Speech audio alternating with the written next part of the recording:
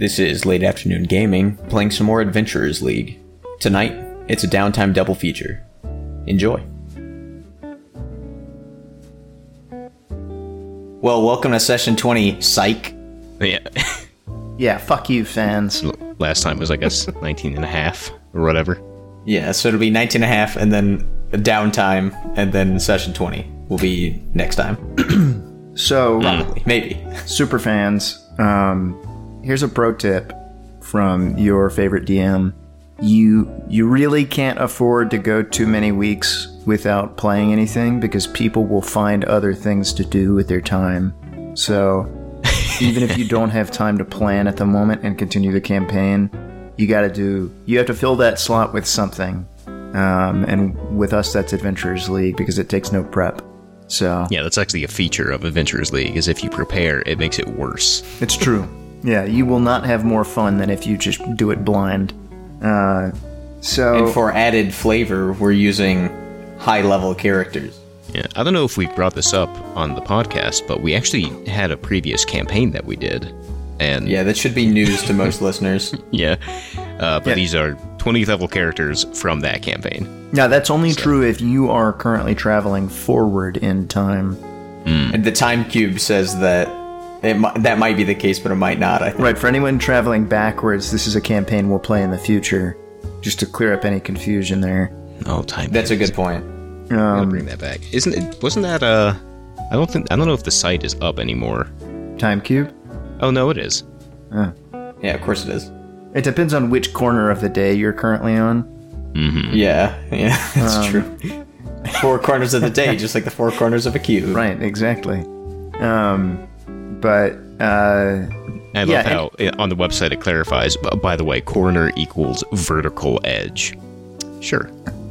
all right. Yeah, naturally. Well, before we get started playing, should we describe our characters? Before we even do any of that, I want to, continue with my advice. Oh, go on.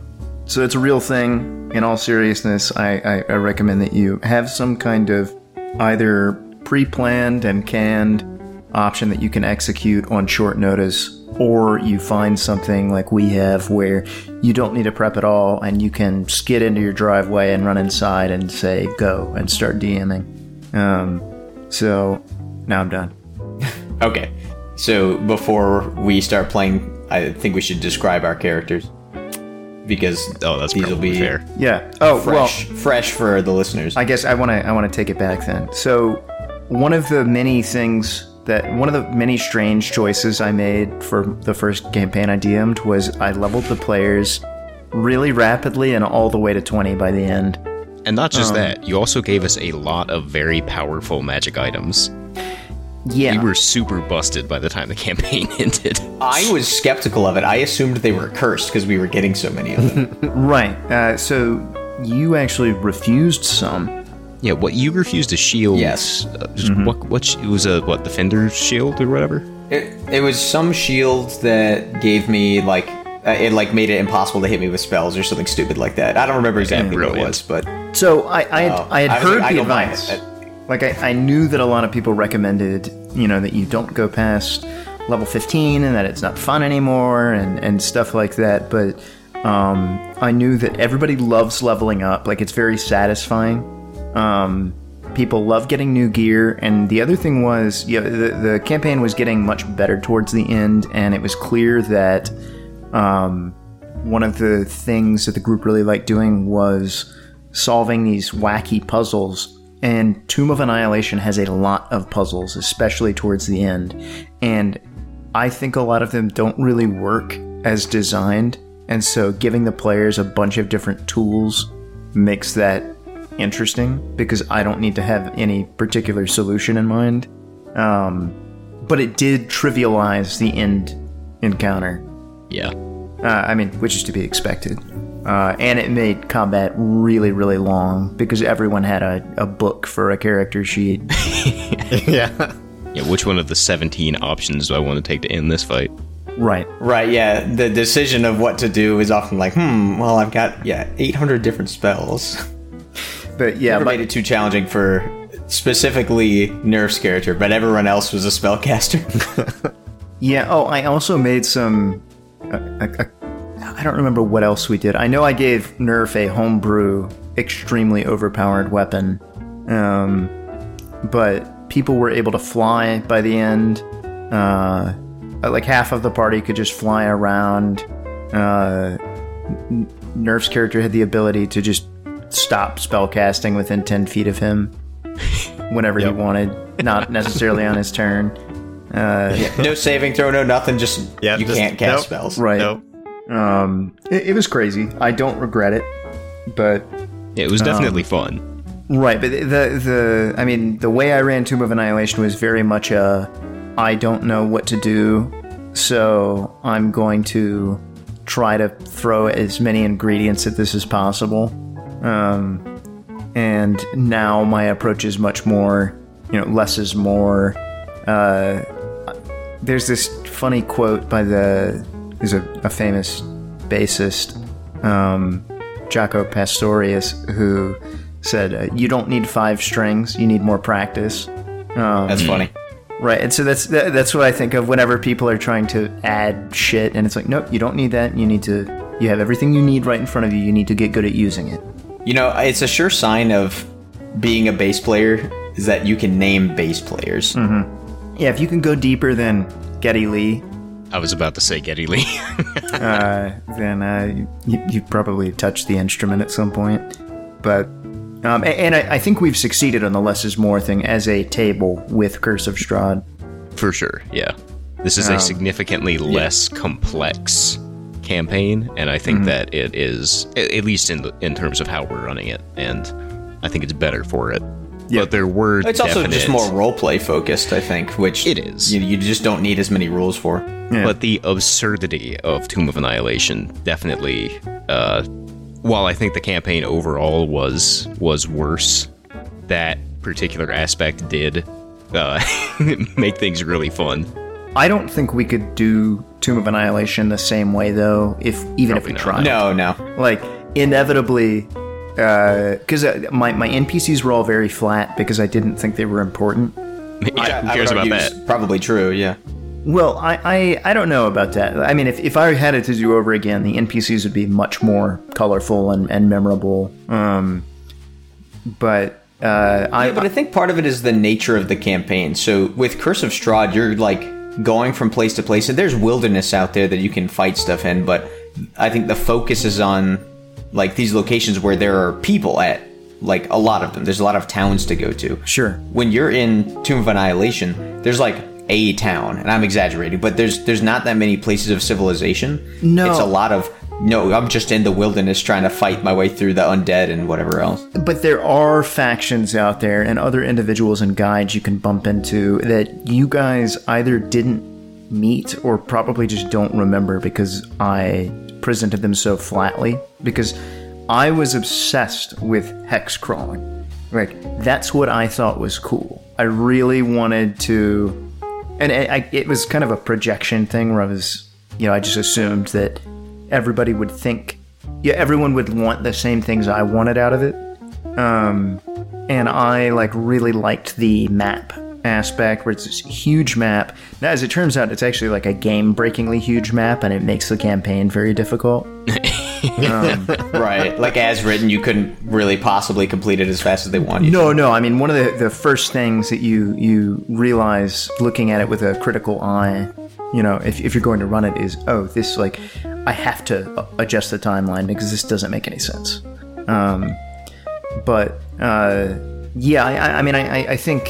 I think that if the characters had been more three-dimensional, and to be fair, I don't know that you guys were ready to really interact with three-dimensional characters at that time either. I mean, I'm not the only one who's leveled up at the table here, but yeah, if we went back and redid Tomb of Annihilation, it would be different, and that's one of the ways it would be different. And you guys would not be level 20 demigods running around, flying over the treetops. Communicating with each other telepathically and zapping zombies from the ground. And that wouldn't be happening. Yeah. I do think there is something to be said for it.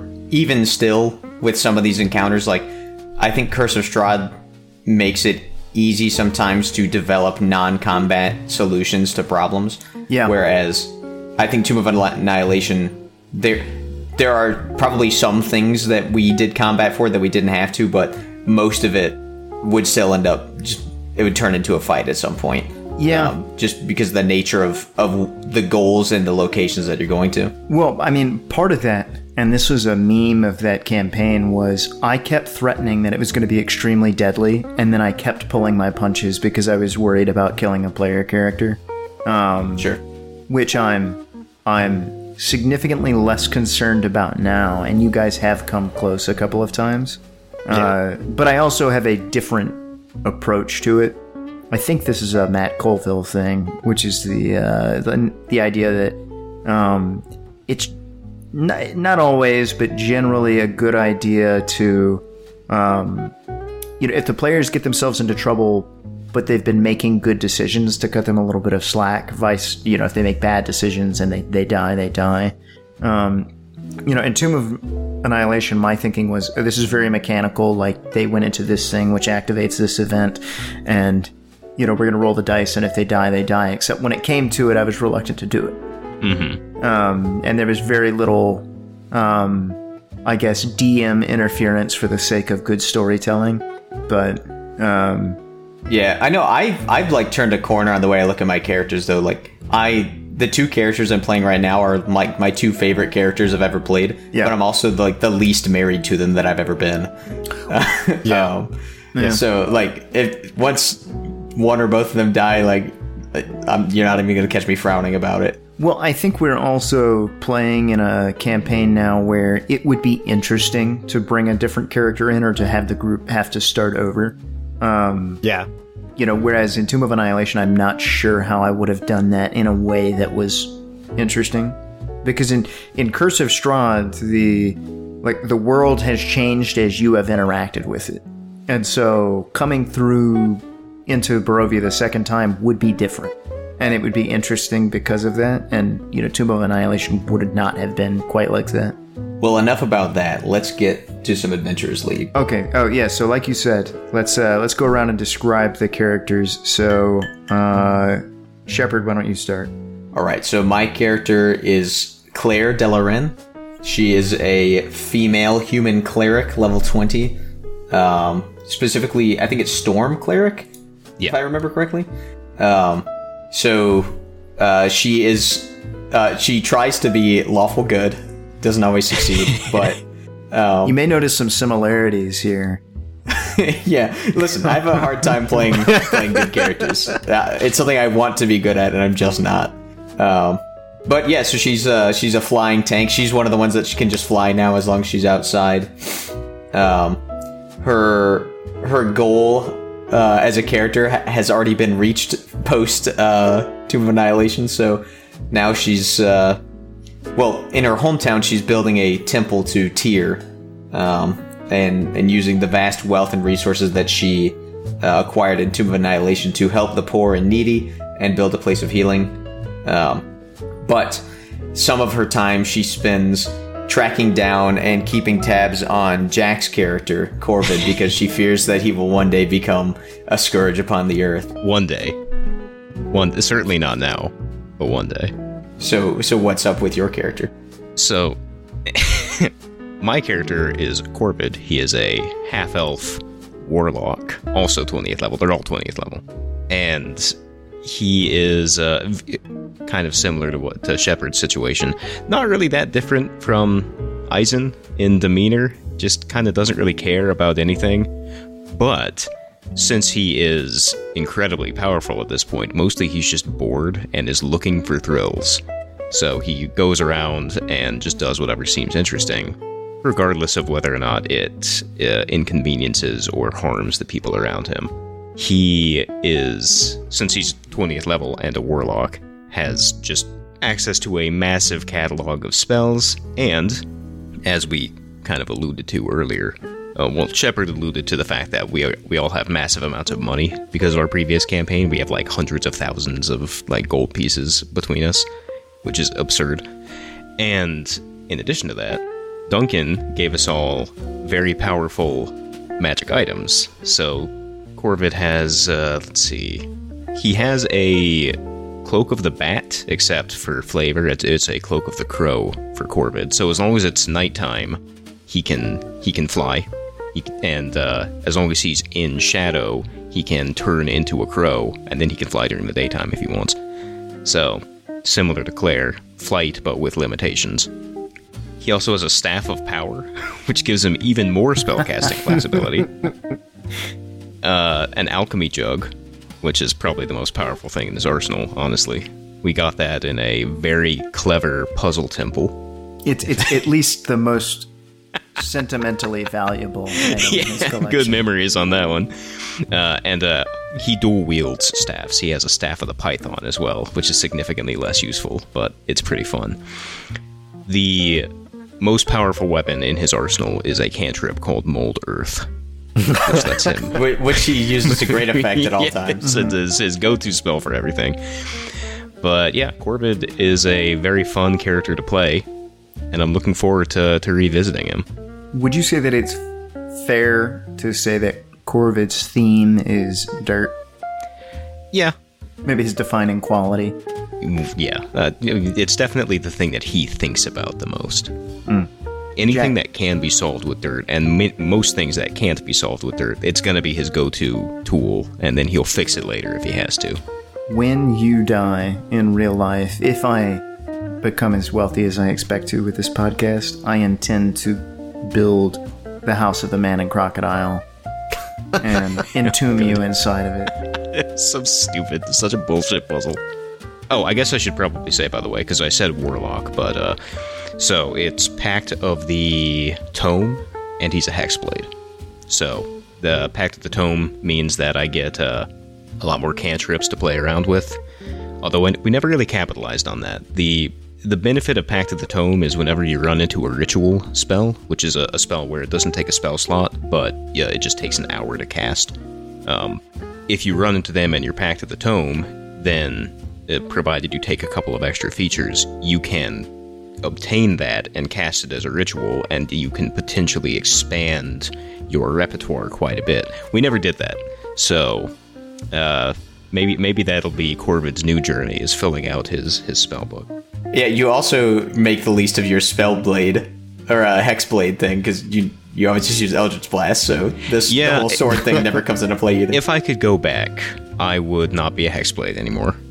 And in fact, Duncan, if we're going to be potentially using our 20th level characters with any regularity, I might request respecking Corvid as a great old one, because I feel like that's more fitting. I think that's super appropriate. Yeah. But for the purposes of this session, at least, he's a Hexblade. I have no problem with that. I suspect you will survive, regardless. I think it'll probably be fine, but Corvid definitely could use the flavor of being slightly insane. But that's basically what you need to know about Corvid. He doesn't care. He's like the... You know, shitty players, when they're like, I want to just be unhinged, so I'm chaotic neutral. That's Corvid. Perfect. Right. And what about Emmerich? So I look on Emmerich with a great deal of fondness, because this is the first D&D character that I ever played. The kind of idea I was going for with him was kind of like the younger son of a rich merchant family. So he grew up, around a lot of wealth, but wasn't going to inherit any of it. And so kind of turned to adventuring to make his mark on the world. Like I mentioned, he's a level 17 fighter and a level 3 artificer. And the artificer part was kind of a decision I made early on in the campaign was that he was going to be afraid of magic and not use any magic items. And I played most of the campaign that way. And kind of towards the end, I started realizing that's probably holding me back a little bit. So I decided, Emmerich's kind of arc was going to be, he was going to learn and try to study and understand magic, which is why he started going down the artificer route to kind of like... It's like immersion therapy. Exactly. Yeah, to understand this a little better. Post Tomb of Annihilation, I don't think we've ever roleplayed this out, but kind of like what I pictured him is that, with the contacts he made during our adventure in Chult, he established his own merchant company, shipping goods back from Chult to the Sword Coast, I guess. Specializing in the the weed flowers we encountered at the Medusa's temple. He's similar to Kakabi, my Curse of Strahd character, in that they're both kind of airheads. However, while Kakabi is more of a Kakabi really wants to do good. He's really trying hard to be a good person and to help others. Imrik is very selfish. He'll help out if it's not super inconvenient, but he's more concerned with his own branding, I guess you could say. So he's more of like a rich airhead, whereas Kakabi is like a pious airhead. That's a good way to put it. Yeah. And Duncan and I, air quotes, role played this out. The eventual end to Claire's story is that she one day, years from now, ends up dying trying to fight off Corvid's army of monsters of some kind. But neither Claire nor Corvid know that right now. That is many, many years down the line from now, and right now they are still friends. I like to think that even as Claire is dying, she's still like, you know what, Corvid, you're okay. She probably thinks that you just your fundamental lack of morality, it's I can't even really call you evil, because evil suggests that you have some desire to do bad or something like that. Uh-huh. It's like a wolf, biting a human. The wolf isn't evil. That's just what it does. But you still need to stop it, and that's probably how Claire looks at it. That's fair. Corvid has been successfully respected into a great old one, aligned warlock, so this should be interesting. You now have eyes growing out of all the empty spots in your skin. With you playing Bloodborne, I feel like you're now uniquely, well, not uniquely, you're going to be able to better appreciate this, because you're already thinking Lovecraft. Oh yeah. All right, with that, Duncan, are you ready? Oh, I'm ready.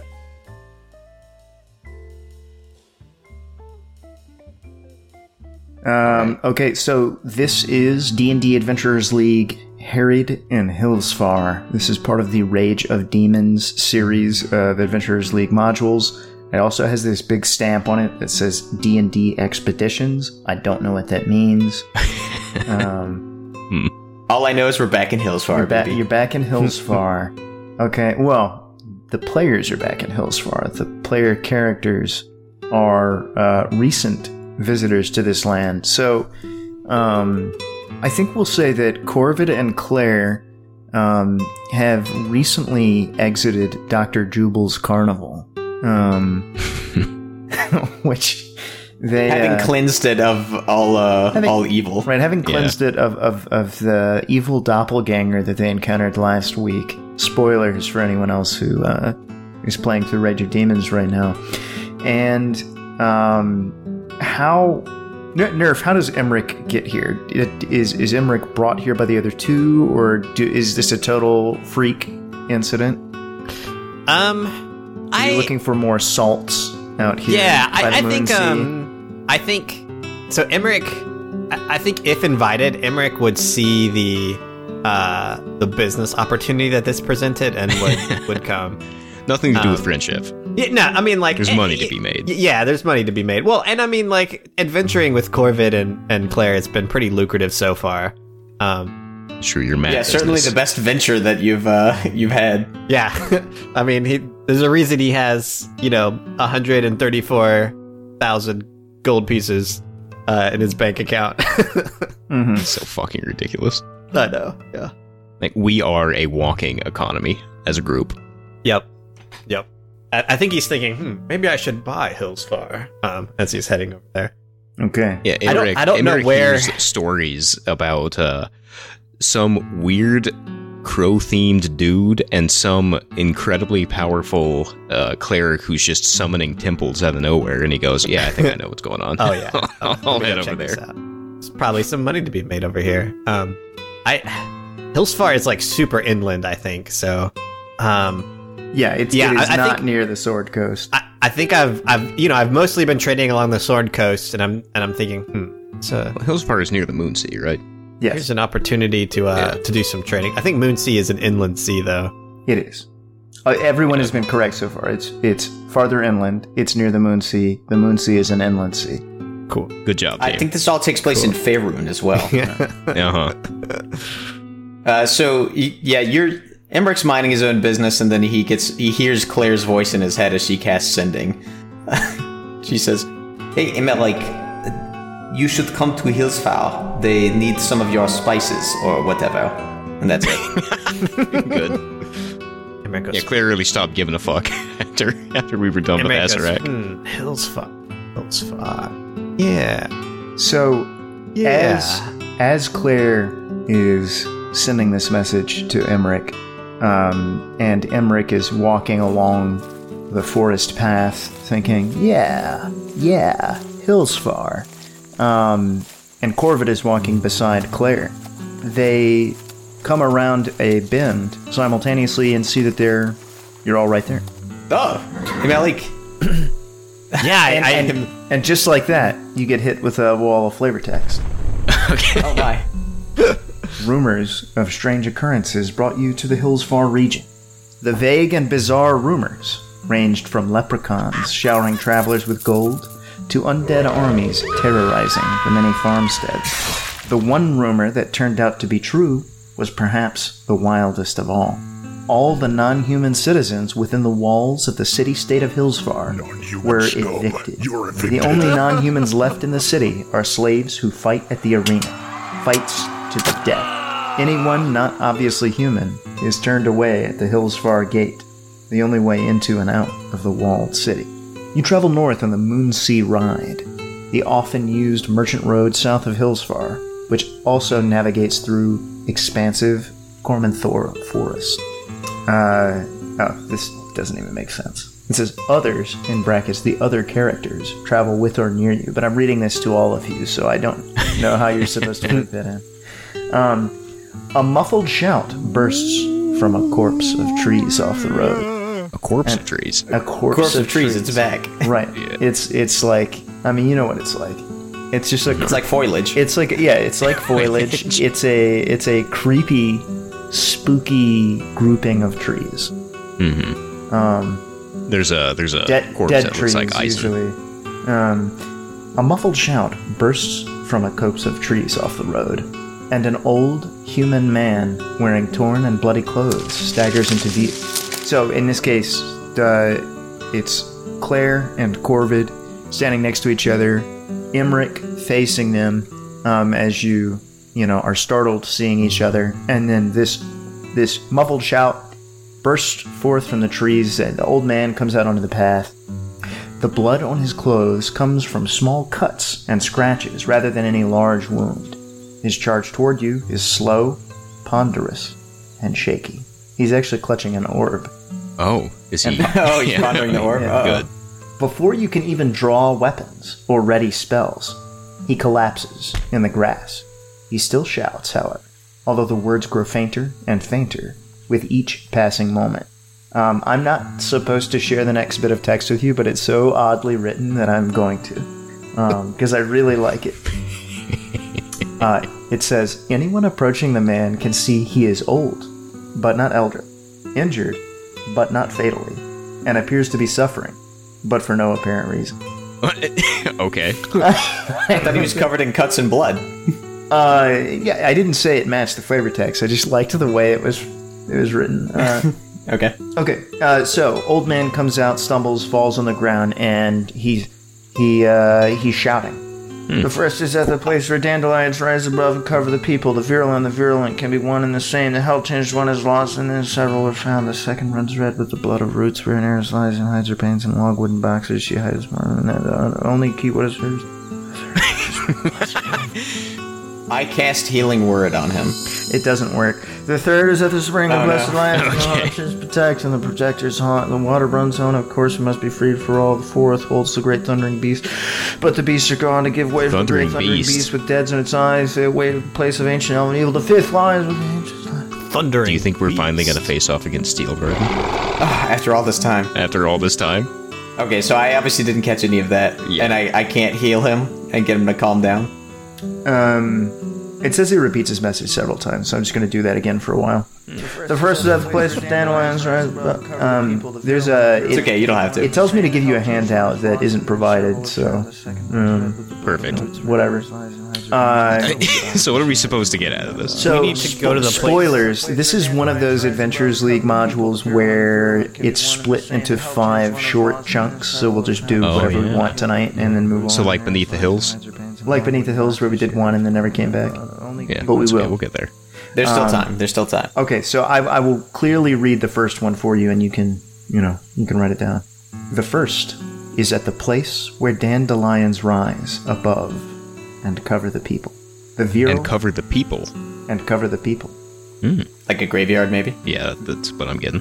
The virile and the virulent can be one and the same. So it's like monkeypox. Right. The hell-tinged one is lost, and then several are found. The first... What now? What are you talking about? He dies. I do not understand. Oh. I'm assuming if I cast Revivify, nothing would happen. It, doesn't work for some reason. Yeah. How strange. This man, he is dead and I cannot do anything about it. Yeah. What do you make of this COVID? I'm not sure I care, but Oh, yeah, okay. but I mean, like, what does that mean for anything? You know, the guy comes I don't out, know, screams some shit, collapses. I am thinking that he might just be insane, or might have been insane. Let us continue on to Hillsfire and see what is going on with the exile of the non-humans. All right, we'll lock in that little speech, and if nothing interesting comes up, I guess we can see Right. what kind of stuff's going on that drives people crazy. I wrote it down here, and I hold up this scribbled notepad. So Okay. Claire has a little Wacom tablet that she just writes stuff down on. Yeah, so exactly. somebody give me an int check. Eris, this sounds I'll good. do an int Oh. check. Yeah. One of our holdovers from a previous campaign is a circlet of intelligence that we stole from a koala. Which I am wearing. Yeah. 19. Okay, you know that moving on a Hillsfar is not the right move. Cool. Perhaps, I just thought about it, and instead of doing the thing we just said, let us instead try to investigate this place with the dandelions. Yeah, you realize about- it's probably wise to stay in your lane. About the lost wealth of a forgotten time. So One moment, I ascend straight up into the air to see if I can, so I can see if there are any dandelions that I could, like fields of yellow or white nearby. Yeah, so you look around for any nearby set pieces that you think are logical next steps for this adventure, and you can see that there's a farm on the outskirts of Hillsfar. farm. And does that seem like it has anything to do with what I'm looking for? Right. So as you approach the farm, Yeah, I descend right back onto my horse and say, "This way." I have no idea how you would actually get here, but I have flavor text. The I imagine Madman's it would be very words. similar to what you just did, where the DM just says, "You see a farm and you approach it." It's like Tinfellow Valley. Yeah. Yeah, we got there. The Madman's Half of those words spoke of Farbo Farms. The farmhouse, sheds, and barns on the road ahead match the description in the Madman's prophecy. Now you know it's a prophecy. The green painted okay. walls and yellow roofs make the buildings look like huge dandelions sprouting in the fields. Which is what Okay. Claire saw when she was, when she was flying. A pair of short figures carries sloshing buckets from a nearby stream towards one of the barns. A significant amount of noise emanates from inside the farmhouse itself, as if a crowd of angry people are all shouting at once. As you approach, you realize that the two small figures carrying buckets are a young female half-orc and a young female dwarf. They shy away from you, but they don't flee. What time of day is it? Late afternoon. Good late afternoon, young ones. May I speak with you? The half-orc, with greenish skin and a pretty uncomfortable-looking underbite, looks at you and said, "Name Grona." And Good afternoon. the dwarf attempts to curtsy and drops her bucket and groans and says, My name's Brid. No, this is a beautiful name. I am Claire. We are new here, and we were guided here on some for some reason. There seems to be a lot going on in this small farmstead. What is? Can you tell us a bit about it? Ask Ma and Pa. What about Your mother and father? All I heard was Ma and Pa. Anything else? Oh, I guess my super cool deep voice doesn't come across. Grona interprets for her dwarven compatriot and says, "Ask Ma and Pa," and then nods towards the noisy farmhouse. Thank you. And then she I takes her buckets and gets the dwarven girl to pick up her buckets, and they start shuffling towards the farmhouse. I follow them. Okay. Let's go see this mod. So you can see some other children of various races. Looks like they're going about chores, watering livestock, mucking out the barn, things like that. It's a diverse commune, is what you're saying. You don't know how property rights work here. That's not clear from, what you've seen so far. As you look into the farmhouse, you can see that the farmhouse door is propped open with a hay fork, revealing a tumultuous scene. More than 20 people mill about a bustling kitchen. At least 10 are children of various races, none human. The adults, on the other hand, are all human. A woman of middle years shouts above the din. In one arm, she cradles an infant human, whilst a second rests in a sling at her waist. 3 other adult humans and a young non-human hold other human newborns. But between the woman and those helping her, there are a total of 6 human infants. Okay. Interesting. I would argue it's not that interesting. Very interesting. No, you're interested. Oh, I see. Yeah. Very interesting. Sure. So is the tumultuousness just because there's a lot of screaming babies, or is there something happening? It's just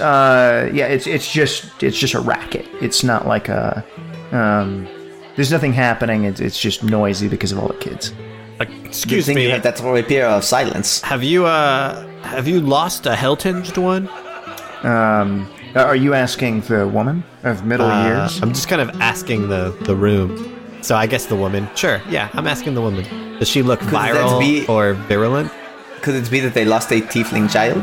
She looks at you, and you're an odd-looking bunch, and she looks down at the kids and the other adults in the room, and she, holding the one baby in her arm, and with the other baby, like in some kind of sling, holstered, Holstered baby. face down, head down.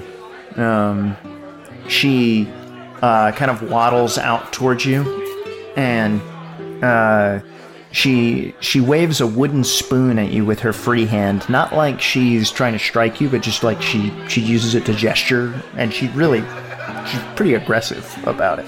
She's flinging broth at Emmerich. And All over my fine Cormyrean cloak. she says, "Hi, the name's B. How you folks doing? Hey, Behi, have you Hey, lost if you're here for a meal, grab some taters from the bin and peel them, and we'll cook them up for you. All right? You have to catch and dress your own chicken, though.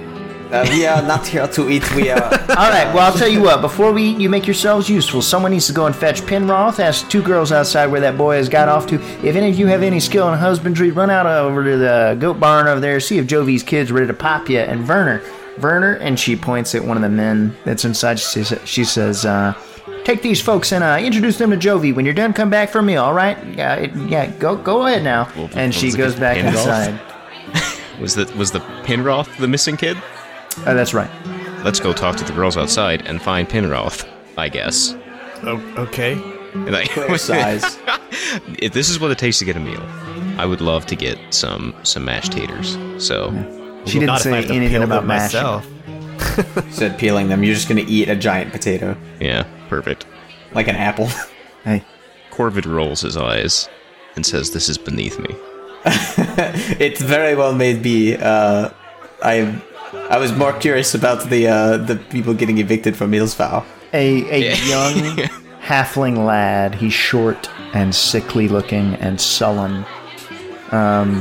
comes up to you from inside the farmhouse and sighs dramatically and says, "I'm Werner.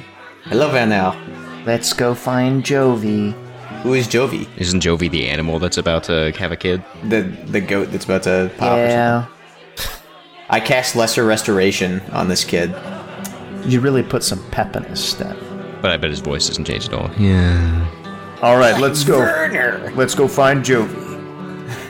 Alright, Vanel. Lead the way. And he, chest puffed up, shoulders back. It's like he just got a pep talk from Jordan Peterson himself.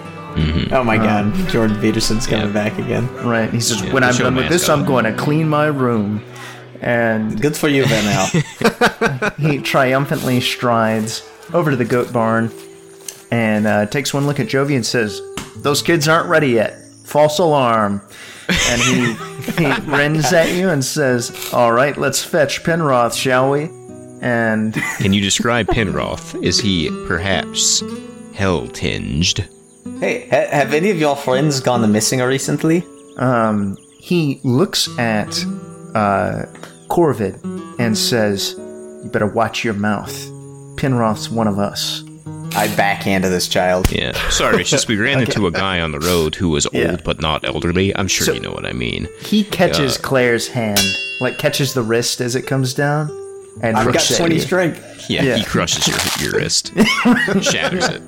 Yeah, he says, "You might have 20 strength, but you're a woman."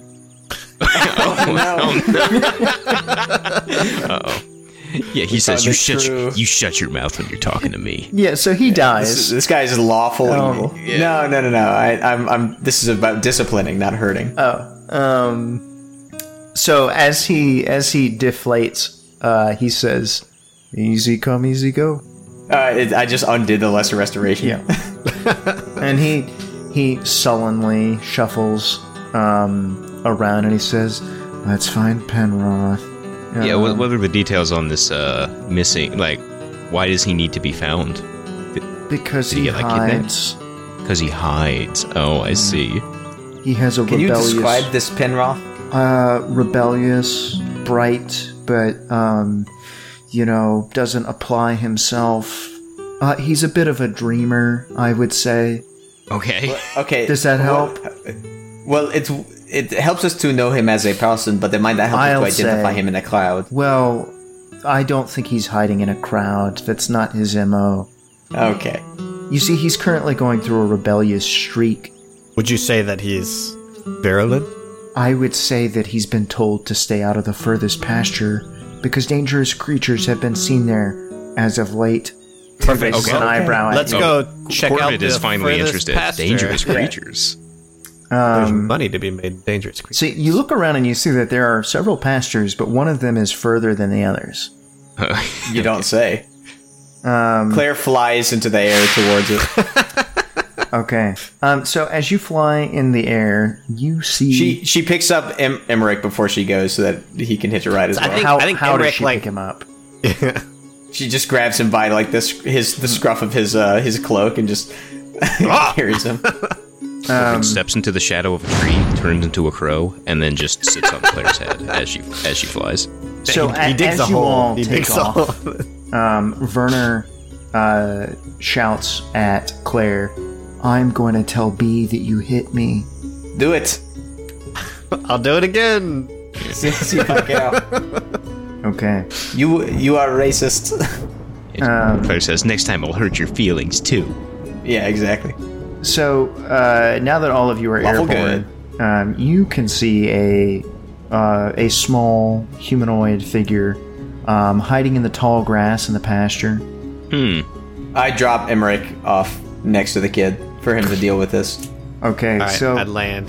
Emmerich, you land, and you can see that this kid...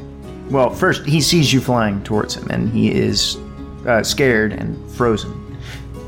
And you can see that he is a simply dressed, just like everyone else that you've seen in a farmer's garb, but he is a tiefling.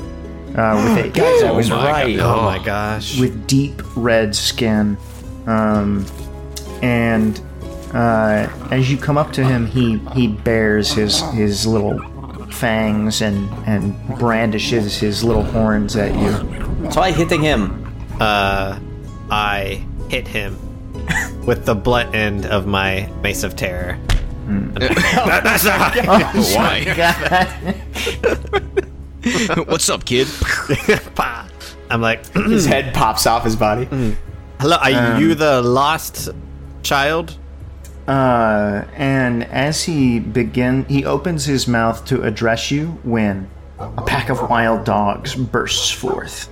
Dogs as big as dogs. Dogs as big Oh as my wolves. What do you do? I cast Call Lightning. Emmerich gets ready, and then just before he can even turn around, the combat's already ended. Yeah, lightning just strikes in rapid succession Okay, and just so- kills all the dogs immediately. Yeah, the dogs are immediately roasted. And the boy looks at you in wonder when a half-elf appears, bursting out of the tall grass. Looks Oh around my at god, you. how many people are in this tall grass? Looks at the dog. He wears a stag symbol on his armor, which you, of course, immediately recognize. Oh, yes. He's a Baratheon. Yeah. Just And he brandishes his sickle and then realizes the dogs are dead and says, Penroth, are you all right? And Penroth nods mutely. And the man looks at the three of you and says, and who are you? My name is Claire. This is Emmerich and Rovid. We came here looking for this lost boy. We found him. Corbin, by the way, is still a crow, so Claire is indicating just a crow. It's a on, crow. Like, this is Corbin. The crow that sits atop her shoulder. Yeah, no, on your head. Emmerich No, adds... that's Cockabee's thing. Yeah. Wait, Emmerich Oh, go adds, ahead. the kids aren't ready yet. What? Not ready? What? I don't understand. That's what they told us to check on. The kids aren't ready yet. And he kind of takes a second to reset himself, and he says, I've been tracking this pack of wild dogs for 3 weeks. And he looks down at the two small, hungry-looking dogs that you guys killed. Were you planning on killing? Well, I guess I can't talk. Corbin projects into his mind using his great old one powers. Were you planning on killing them? And he projects back into your mind, gracious, no.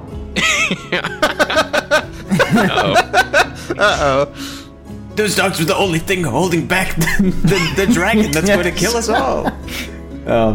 What were your plans for these dogs then? My plan was to restore balance to this forest. How so? Why did you need dogs for that? What do the dogs have to do with that? I don't know, I was working on that. Okay, who are you, and what is the long term? What is the imbalance doing? He nods and says, yes, you're right. Introductions first. I am Beralt. Beralt? Right, it's like I said, I am Claire, and this is Covid, and this is Emmerich. Rivia. He makes kind of a hand washing motion and says, excellent. Now we understand each other. No, I Sure do. I don't understand anything. He gives you a potion of healing and a vial of alchemist fire. He says, thank you for your help. What's with the alchemist fire? He also offers you a silver sickle worth 50 gold pieces. Yeah, okay. I'll take it. You definitely need the money. He sees us dressed in our like rich clothing and fancy Yeah. armor. He's like, yeah, these guys definitely need this.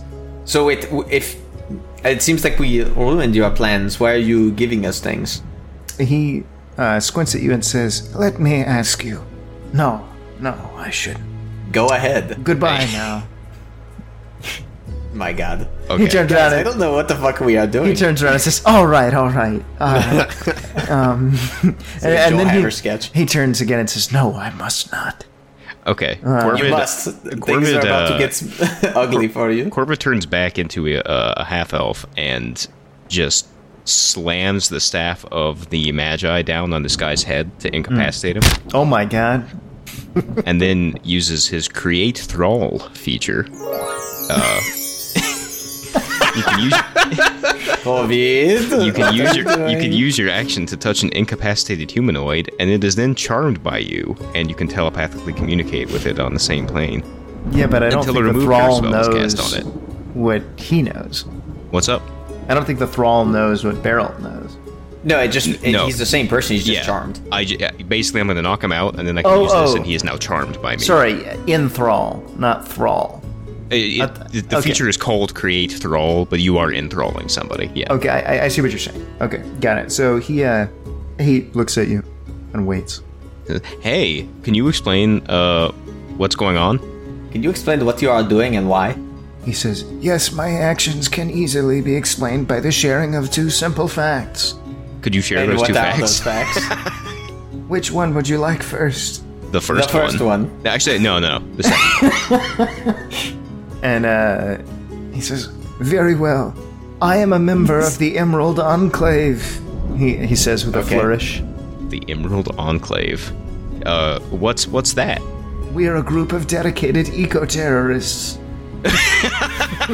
Oh, you call yourself terrorists? Wow. I mean, freedom fighters." Oh, Okay. well, that makes it better. The Emerald. Have we heard of the Emerald Enclave? You have now. Okay, fair enough.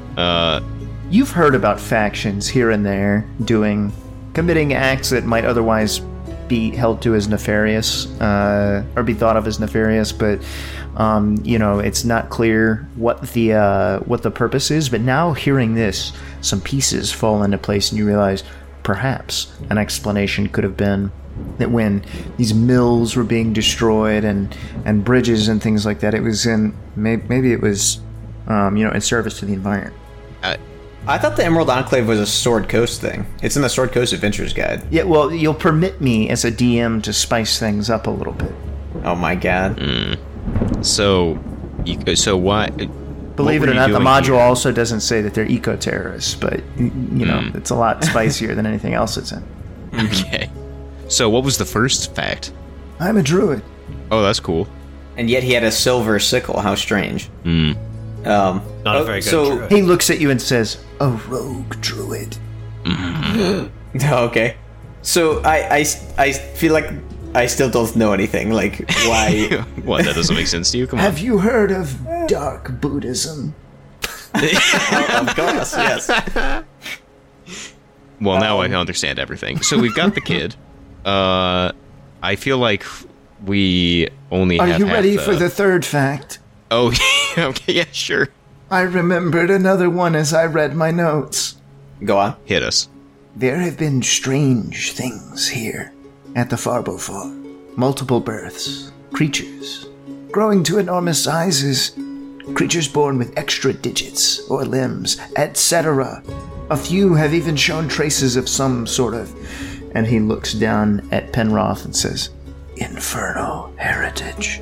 Okay. I mean, tieflings are like normal. He looks, don't know, he looks at Penroth and looks at you and he says, they are evil. No, I mean, I'm sure there are bad tieflings out there, but I don't see it. There's nothing wrong with this kid. He, Corvin's filming this so he can put it on Insta later. He's gonna get so many we're gonna hits. cancel this guy. Yeah. he looks incredulous and he looks at you and he says, nothing wrong? He says, never mind, Yes. I'm enthralled. That sounds very logical. Nothing wrong, tell me more. So, what do you think is the cause of this? Whatever you think is going wrong here. He puts his hands in front of him like he's about to say aliens, but instead he says, witches. Witches. Perhaps, I have no idea. Where do you think these witches might be?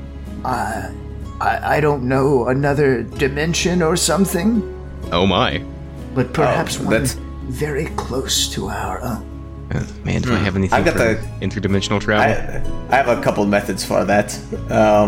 Or someone's been tampering with the water. Okay. Or, Okay. Or I don't know, an ancient curse. there's a lot of options for what's causing these alleged issues. Or Right. Okay. interracial marriage. He shudders. Well, witches sounds. If we're going to be traveling to another plane of existence to fight witches, that sounds pretty fun. Like I'm invested. I'll be honest. I doubt that is what is actually happening. But here. it might be. Honestly, I'm not convinced that anything is happening here. Claire, I'm so bored. Can we at least try? Where are these Okay. witches? He does not know. Perhaps in What? another dimension. But if we wait a day and I can get my spells in a row, we can use which one? I've got some way to move to another dimension. I just don't remember it. I've got a dimension door doesn't do it. I have Plane shift? You have plane shift? I've got Is Arcane Gate. Okay. I've got plane shift. No. Plane shift works. Yeah, I'll get rid of Firestorm and get plane shift. Firestorm probably won't need it. I'll be honest. Yeah, the only thing I have that lets me access another plane is Demi-plane, and that doesn't help us because it's a very. Not only is it full of hags, they're probably not the right witches. But yeah, so me and up to 8 willing creatures who link hands in a circle are transporters to a different plane of existence. You can specify a target, destination, general terms, blah blah blah. Yeah, I mean that's pretty much it. So, we got to sleep on it first, but I can do that. Well, anyway, so that might be something that we need to look into, but it may not. Well, I keep talking like fucking Light of Dawn.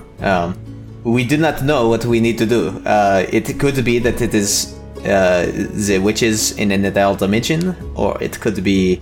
I doubt it's the interracial marriage. I doubt that is. Let's the bring problem. this kid back, and maybe the farm peeps will have more information, and we can get to a fight.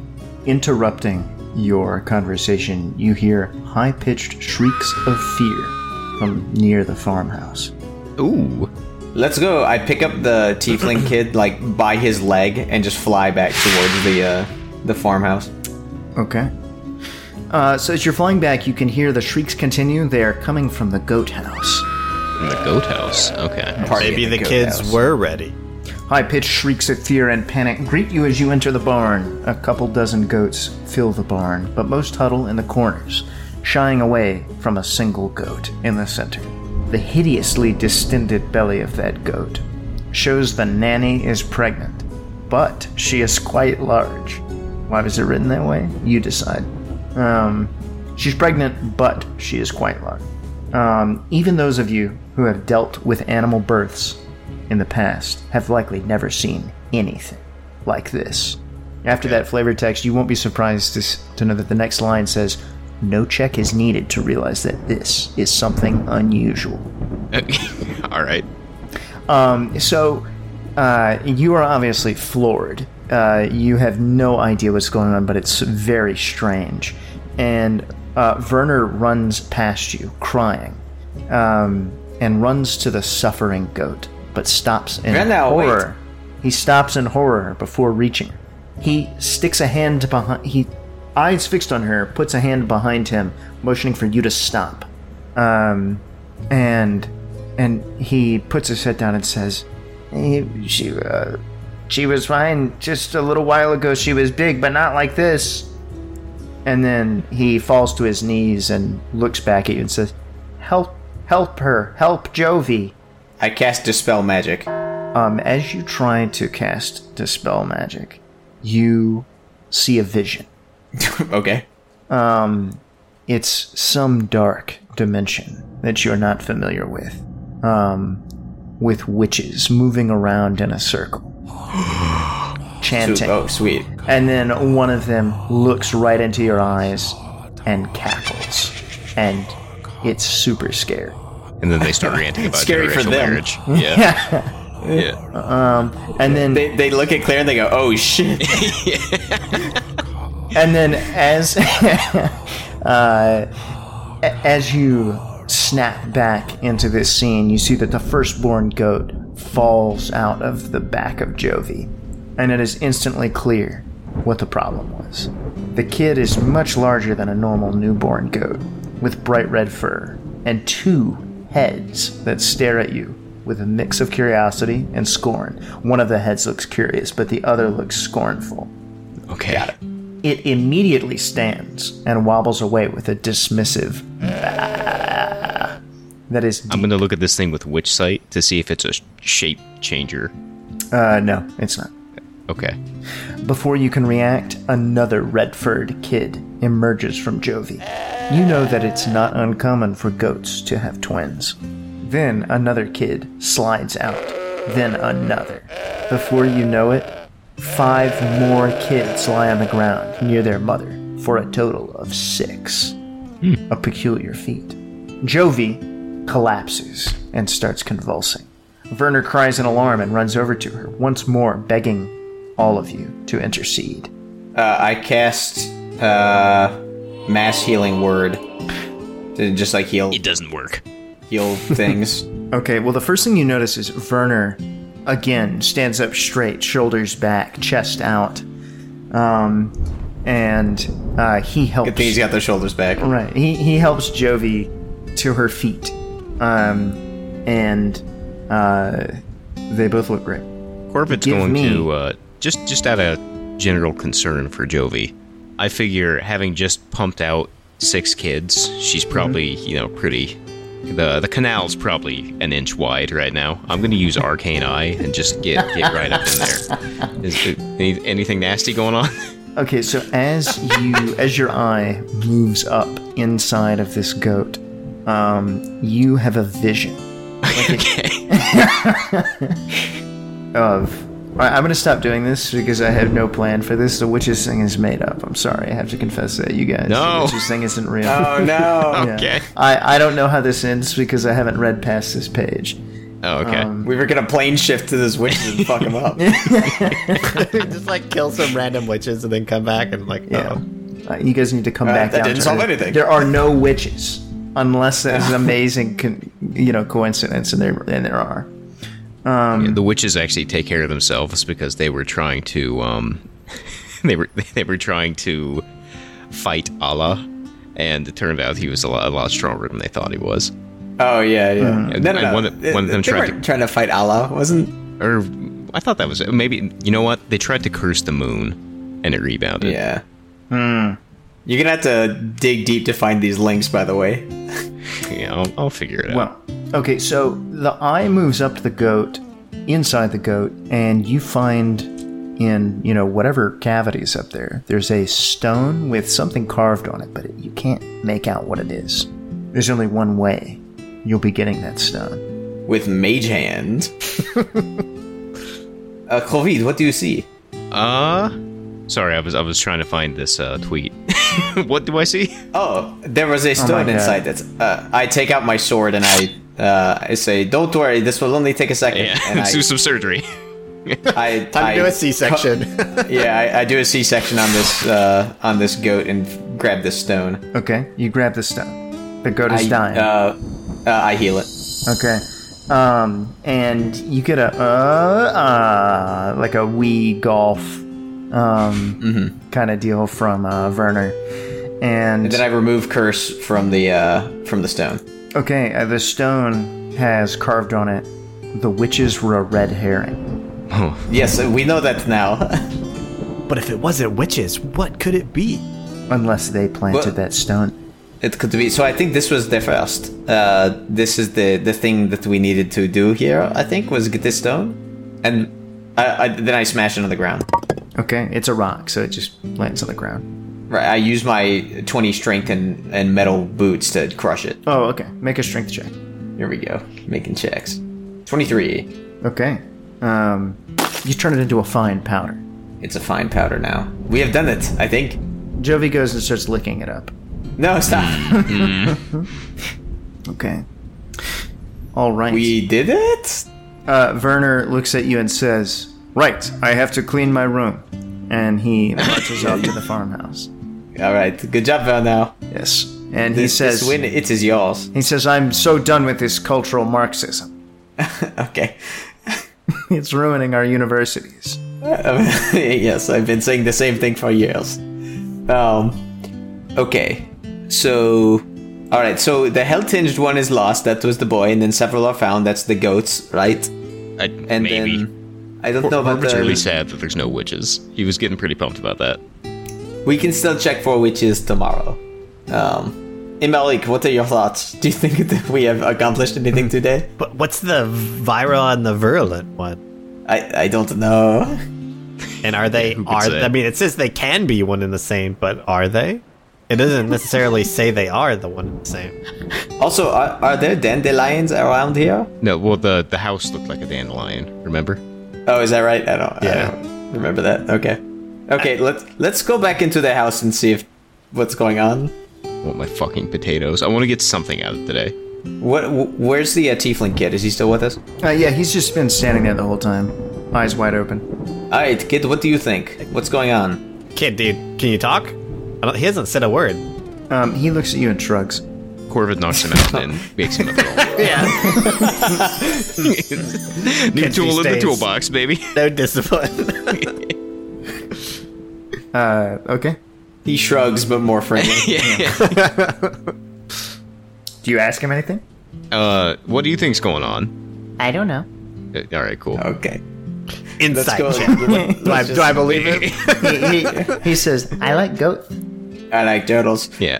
All right. Perfect. Let's just go back into the house and see what is going on. Okay. We can tell what's a bee or whatever. That's the goat has had her kids. So you can see that B has made some progress with dinner, and it looks like a lot of the kids are eating. And as you come in, she says, all right, folks, like I said, grab some taters from the bin. It looks like you're done with your chores, so you peel them up and I'll cook them up. You got that? All right. And she looks before you have a chance to answer. She looks at your hand. I see you didn't. You don't have chicken there. I said if you want chicken, you're gonna have to catch it and dress it yourself. All right. Shut up for like 3 seconds. All right, I please. think I can do that. I'm fixing on being quiet any minute now. And we describe to her the strange things that have been occurring over the last 20 or so minutes. Oh, well, it's no wonder Jovi was feeling kind of sick if she had goats with 2 heads inside of her that were twice as large as normal. And 6 of them. Or 6 of 5 them? I had 6 kids. It's just another thing I got in common with Jovi, aside from being good looking, of course. What the fuck? Are you reading that? No, just Okay, babbling. that's really good. Okay, listen. Claire just crosses her arms and shuts up. Corvid is more angry than he has been in a very, very long time. So no chicken then?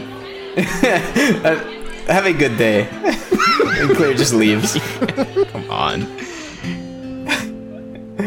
Guys, I think we did it. I honestly I don't know. I'm not interested in trying to decipher out the ravings of this mad woman. The scene at the farm looks much as you left it. That is, until a scream erupts from the goat barn. Again? I trudge back over to it. I don't even fly. Yeah. I walk. Werner sprints from the barn, spine erect with excellent posture, however, limping on an injured leg. I cast healing word. He runs faster. 2 red-furred goats chase him, making tortured, raspy sounds you might expect to hear in the abyss. Lightning strikes from above. They both die. Smites them. Yeah, they die. And moments later, the rest of the goat's red-furred brothers and sisters emerge. Behind the lot comes the 2-headed goat that, since you left the barn, has grown to the size of a horse. It newly sprouted horns. Hold on, I'm just going to read this sentence as is. It newly sprouted horns look like curved pitchforks. Okay. I can deal with this immediately unless one of you wants to take it down. Go for it. I banish it. Okay, it disappears. Van, are you okay? He He's says, about to not be if he doesn't fucking give us something. I'm all right, but I'm worried about the university students of today. What happened in there after we left? He says, hypergamy. What? I mean, cultural Marxism? He shrugs. All right, I think, guys, I think we are really done at this point. I think we can just leave. Claire just gets back on her horse that she had tied up at the porch of the house. Beat comes outside, this time with 3 kids. And she says, Oh, thank you very much for taking care of that demon goat. I'd like to offer you various homemade goods, 15 total items, ranging from beautiful quilts, a couple of kegs, a homemade cider, heirloom necklace, basket full of fresh raspberries, other fruits and vegetables. Whole lot can be sold for at least 150 gold, but each item's worth 10 if you wish to keep some for yourselves. But like I said, if you want chicken, you're going to have to catch it the rest of yourself, you know what I'm saying? You can keep it. We'll take the cider, and then let's just go. Oh, dude, Cider Fiend, Corvid. At least we got something out of this. Yeah, you've had a hankering ever since, you know. We never did get to get the special brew. You never did. So you take your 2 mini kegs of cider and walk off into the forest at the end. Oh my God. That sucks. So, yeah, wait. What were you actually... I guess the combat with the dogs was supposed to have some actual meat to it, but... Well, and the goats, but it still doesn't mean it makes any sense. Can like a dragon come out and we fight the dragon or something? I don't see why not. We can do better than a dragon. I'm gonna cast Temple of the Gods and it's gonna fall on the dragon and just kill it. Perfect. Purple worm. Oh no, not a purple worm. We fought a purple worm. Purple nurple. Oh no. No, I think that's it for now. Fuck. Okay. Yeah. If we did it, I'm happy to do some combat, but we're not going to do it Theater of the Mind. We'll go and roll 20 and set up a dungeon. Yeah, I mean, I don't actually care that much. Okay.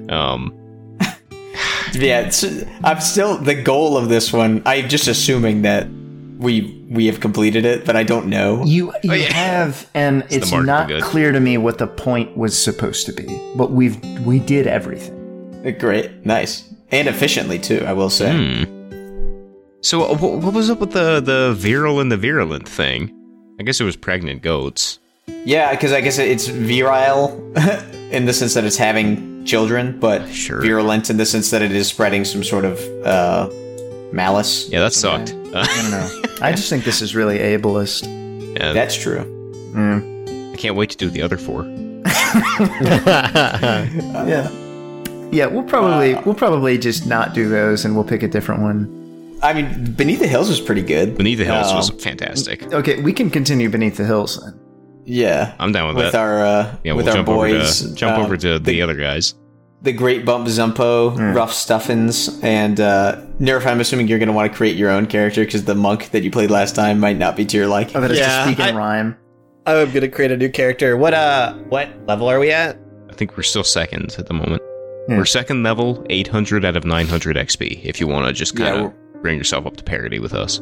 And we got a shit ton of things coming out of the last one. I have to listen to it again, but we got like some downtime days and like a bunch of gold and like a bunch of random shit that we need to make use of between now and the next. The Great Bump Zumpo has a pet miniature bear. Yeah, it totally survived. Okay, so it's the Great Bump Zumpo. What's the other name? Rough Stuffins. Rough Stuffins. I'm gonna be Sebastian. It's a good last name. Sebastian Flounder. That's pretty good. I'm trying to find Beneath the Hills. You got a bard and a cleric, so anything that's like physical, I would say fighter, ranger, barbarian, any of those would be good. If you want to, I mean, it doesn't really matter, but if that's what you're thinking. Yeah. Or a monk or a paladin. I'm gonna do ranger. Or rogue. Or no, rogue sounds fun. Yeah, let's do rogue. I'm gonna change it. No, Sebastian Flounder is still good. He's gonna be a halfling rogue. Nice. Okay, let's wrap this up. Okay. Join us next time to either continue our campaign or play the next... I can't fucking find Beneath the Hills. I don't remember where this is. I will find it, and we'll do that. Are we not just doing this as the same session? We're going to make this 2 separate things? Oh, you wanted to keep playing tonight? I thought that's what we were saying, but... I mean, I'm No. I'm down to do that. That is not how I interpreted it. Oh, okay. But is it what you're willing to do? No, if you guys want to play it, I can play. I'm going to go with let's do it. Go take your breaks. Let me find this, and then we can do the second one of Beneath the Hills. Okay. Voice.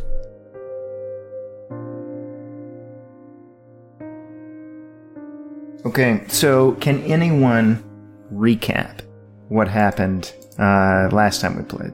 Yeah, so last time we played, Rough Stuffins and the Great Bump Zumpo were traveling along the road to meet somebody. for some reason. That person was dead, but we found in their cold dead hands like a notebook or a journal or something that had some entries leading to some treasures or something. We went to the first one and found a cave, fought some goblins inside it, and we were joined by a character that doesn't matter because Nerf is not going to be playing as that character, but we were joined by Nerf's character, and got a friend named Gobbert, who led us through the rest of the very small cave. We fought a giant that had been turned into like a normal-sized person, and killed a bear that had been turned into like a cat-sized thing, and got the treasure, and then left. And that was it. Okay. Pretty good. Just missing a lot of crucial details. That's why I'm going to reread all the flavor text to you. Okay, great. Thank you. Okay, let's see. The adventure begins with the adventurers traveling to the hamlet of Parnast to meet Verada Stour, a famed treasure hunter. Verada seeks adventurers to accompany her on expeditions, and she has learned... let's see. Oh, no. You're not supposed to know this. Here's the flavor text. One of the most famous treasure hunters in the realms, Verada Stour, has put out a call for assistance in tracking down caches of treasure hidden by the now-defunct Cult of the Dragon in the Grey Peak Mountains. Through luck, skill, and the intervention of insert the player's faction here, you have been chosen to assist her. You were told to meet her in a clearing along the Black Road, east of the village of Parnast. Your trip along the Black Road showed signs of goblin presence. You know, dung droppings and things like that. That's repetitive. It's just droppings. But has otherwise been uneventful. I like dung droppings. We'll say that from now on. Other Piles of travelers shit poop. have claimed to have... Yeah, I guess you noticed it when you were moving dirt. You were pulling it up and it was just full of little pellets of poop. Mm-hmm. Of dung duties. Other travelers you met claimed to have seen evidence of giant activity. Rune-covered boulders, huge footprints, and missing livestock. You saw none of that evidence, however. Maybe it was just the overactive imagination of scared farmers and merchants. That's probably it. That's probably it, yeah. When you reach the rendezvous point, Verada Stour is nowhere to be found. Countless footprints of various sizes and lots of bloodstains mar the ground. A search of the area ultimately turns up the body of your would-be employer, Verada Stour, several hours dead from a variety of wounds. What is left of her equipment is scattered around the clearing. A large tome holding her notes is open on the ground near her body. The last several pages have been torn out.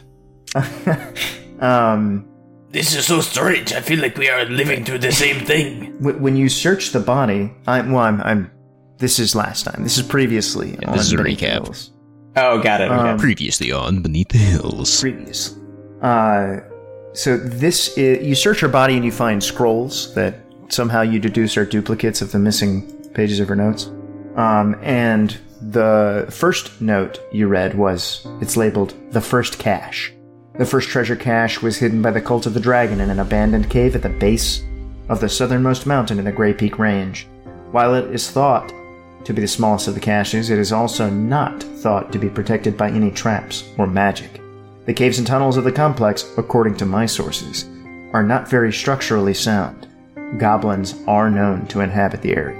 So when you checked that out, well, you've already recapped this, but you will remember that at the end, when you opened the chest, it was empty, except for a crumpled note. Except the module says crumbled. A crumbled note. crumpled note. It reads in common, "Stupid runt giants of the hills. You are too slow and dim-witted to challenge us. The treasure is ours. You are probably feeling small now, aren't you? If you think you are going to prevail, you are mistaken. By the way, prevail means win, idiots. Signed, Clan True Nimbus of the Clouds." Yeah, and I remember commenting that our second level characters probably do not want to be tangling with cloud giants. That And sounds yet- like a bad time. That is exactly what you intend to do, because you... But now we're almost third level, so... That's true. Right. You read the second note from the scrolls, and it says, the second cache. My sources confirmed that one cache was buried beneath a unique structure, a pyramid of stone, resting on a flat field of stone in the middle section of the Grey Peaks, directly between the two highest mountains of that section of the range. The area was once rent with volcanic activity, making the flat stone field difficult to navigate. That seems confusing. Yeah, what? But we'll just assume that this flat stone expanse is difficult to navigate for some. My sources could not tell me who or what built the Boulder Pyramid. Hey, DM, is there any chance that we could use the gold and downtime days that we got as a reward from the last session to go into town and use our skills to gain the last 100 experience we need to level up? Yeah, so no. Excellent. What can we use the downtime days that we got for? Well, I'm glad you asked because it's a great question. Downtime is really important and I encourage you to use it. Okay, I'd like to use it. Excellent. Would anyone else like to use their downtime? I'm going to save it up so I can do even more. Here are your options. Catching up, crafting, practicing a profession, recuperating, spellcasting services, training. What does training do? What does training do? I'm looking that up. Let me check my notes. Oh, geez. First, you must find an instructor willing to teach you. The GM determines how long it takes and whether one or more ability checks are required. The training lasts for 250 days and costs 1 gold piece per day. After you spend the requisite amount of time and money, you learn a new language or gain proficiency with a new tool. Your GM might allow additional training options. Yeah, that sounds about awesome. right. Never mind. I'm going to do spellcasting services. Oh, okay. Spellcasting services. Any settlement the size of a town or larger can provide some spellcasting services. Characters need to be able to travel to the settlement to obtain these services. You are able to do that. No, I want to do the spellcasting services. I'm a healer. Oh, you want to make money? Yeah. That would be practicing a profession. Sure. Okay. You want to practice a profession? Yeah, I'm going to do that. Okay. Let me check my notes. Very nice. Naturally, they're going to make this as difficult to figure out as possible. Mm-hmm. Oh, wait. No, this is awesome. Between adventures, so downtime activities, carousing is one of them. You just roll a D100 and some things happen. That sounds great. Okay, hold on. Okay, practicing a profession. You can work between adventures, allowing you to maintain a modest lifestyle without having to pay 1 gold per day. This benefit lasts as long as you continue to practice your profession. So, if you want to use your downtime, practicing a profession will prevent you from spending 1 gold a day. You'll just break even. Oh. Okay, I guess I'll do that then. All right. This is lame. So instead of subtracting 5 gold, you can leave that alone. Okay, awesome. Well, I'm glad I just wasted all of our time, guys. Bumzumpo. You can carouse. What would you like to do? I'll carouse. Okay, yeah. Let me take a look. So this is what it says. I just roll a D100 and add my level. D&D carousing. Oh, hold on. I found something on Reddit called the Bigger, Badder, Longer, Uncut D100 Carousing Table. But this Adventures League. You're right. But actually, that sounds awesome. Can we just use it? I suppose. Let's see. Yeah, go ahead. Roll your D100. 55. Your level is 2. 55. No, well, I added the 2, so it's 55 right. is the result. You wake up in a temple, in the confessional, naked. Services are beginning. Uh-oh. That's it. That's what it says. I'm a life cleric. I'm probably the one who's supposed to be leading this service. Oh my god, what do you do? Okay, I look around. Are my clothes near me? No. Is there any fabric at all in this place? It's just the curtain that In this separates the confessional booth. confessional booth from the outside. How much curtain is there? Let's say it's a 5 foot by 3 foot rectangle.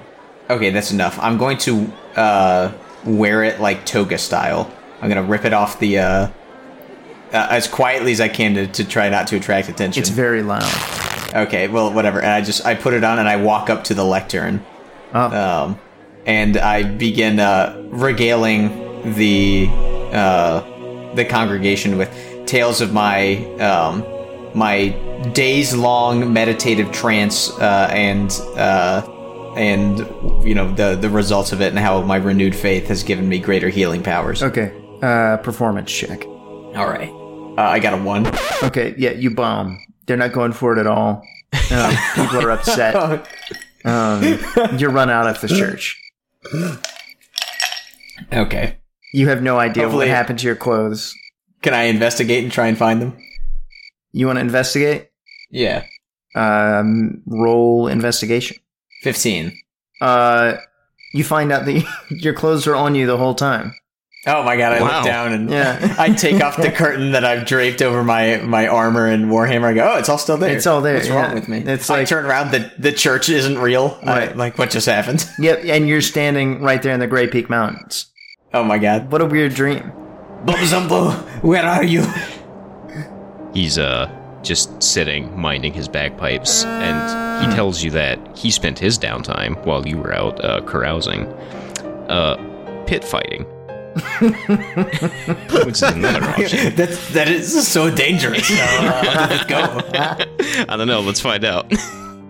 How does that work? Where are you reading this? It's pretty complicated as it happens. Good. Alright. You can only do it once per year in the settlement. I guess people don't really like it when you do it. But so the way it works, apparently, you have to make 3 checks, and the amount of money you make is dependent on how many successes you get. Okay. But then there's a bunch of modifiers that get slapped onto it based on your lifestyle, which I think Bumsumpo is probably wretched lifestyle. You know, right?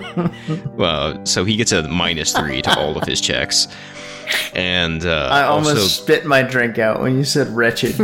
it's in the book, man. Wretched is it costs 0 gold per week. What book is this? Is this just the player's handbook? Yeah, wretched lifestyle is 0 gold per week, but it's Oh not my good. god.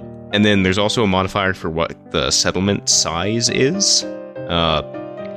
What's the name of the nearest city again? Yeah. Hard. Yeah.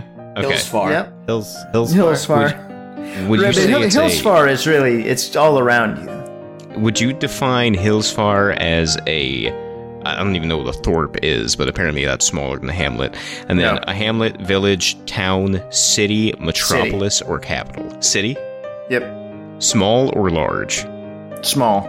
Okay, so that's a +2. So on net, I'm a -1 between my wretched lifestyle and a small city. So, okay.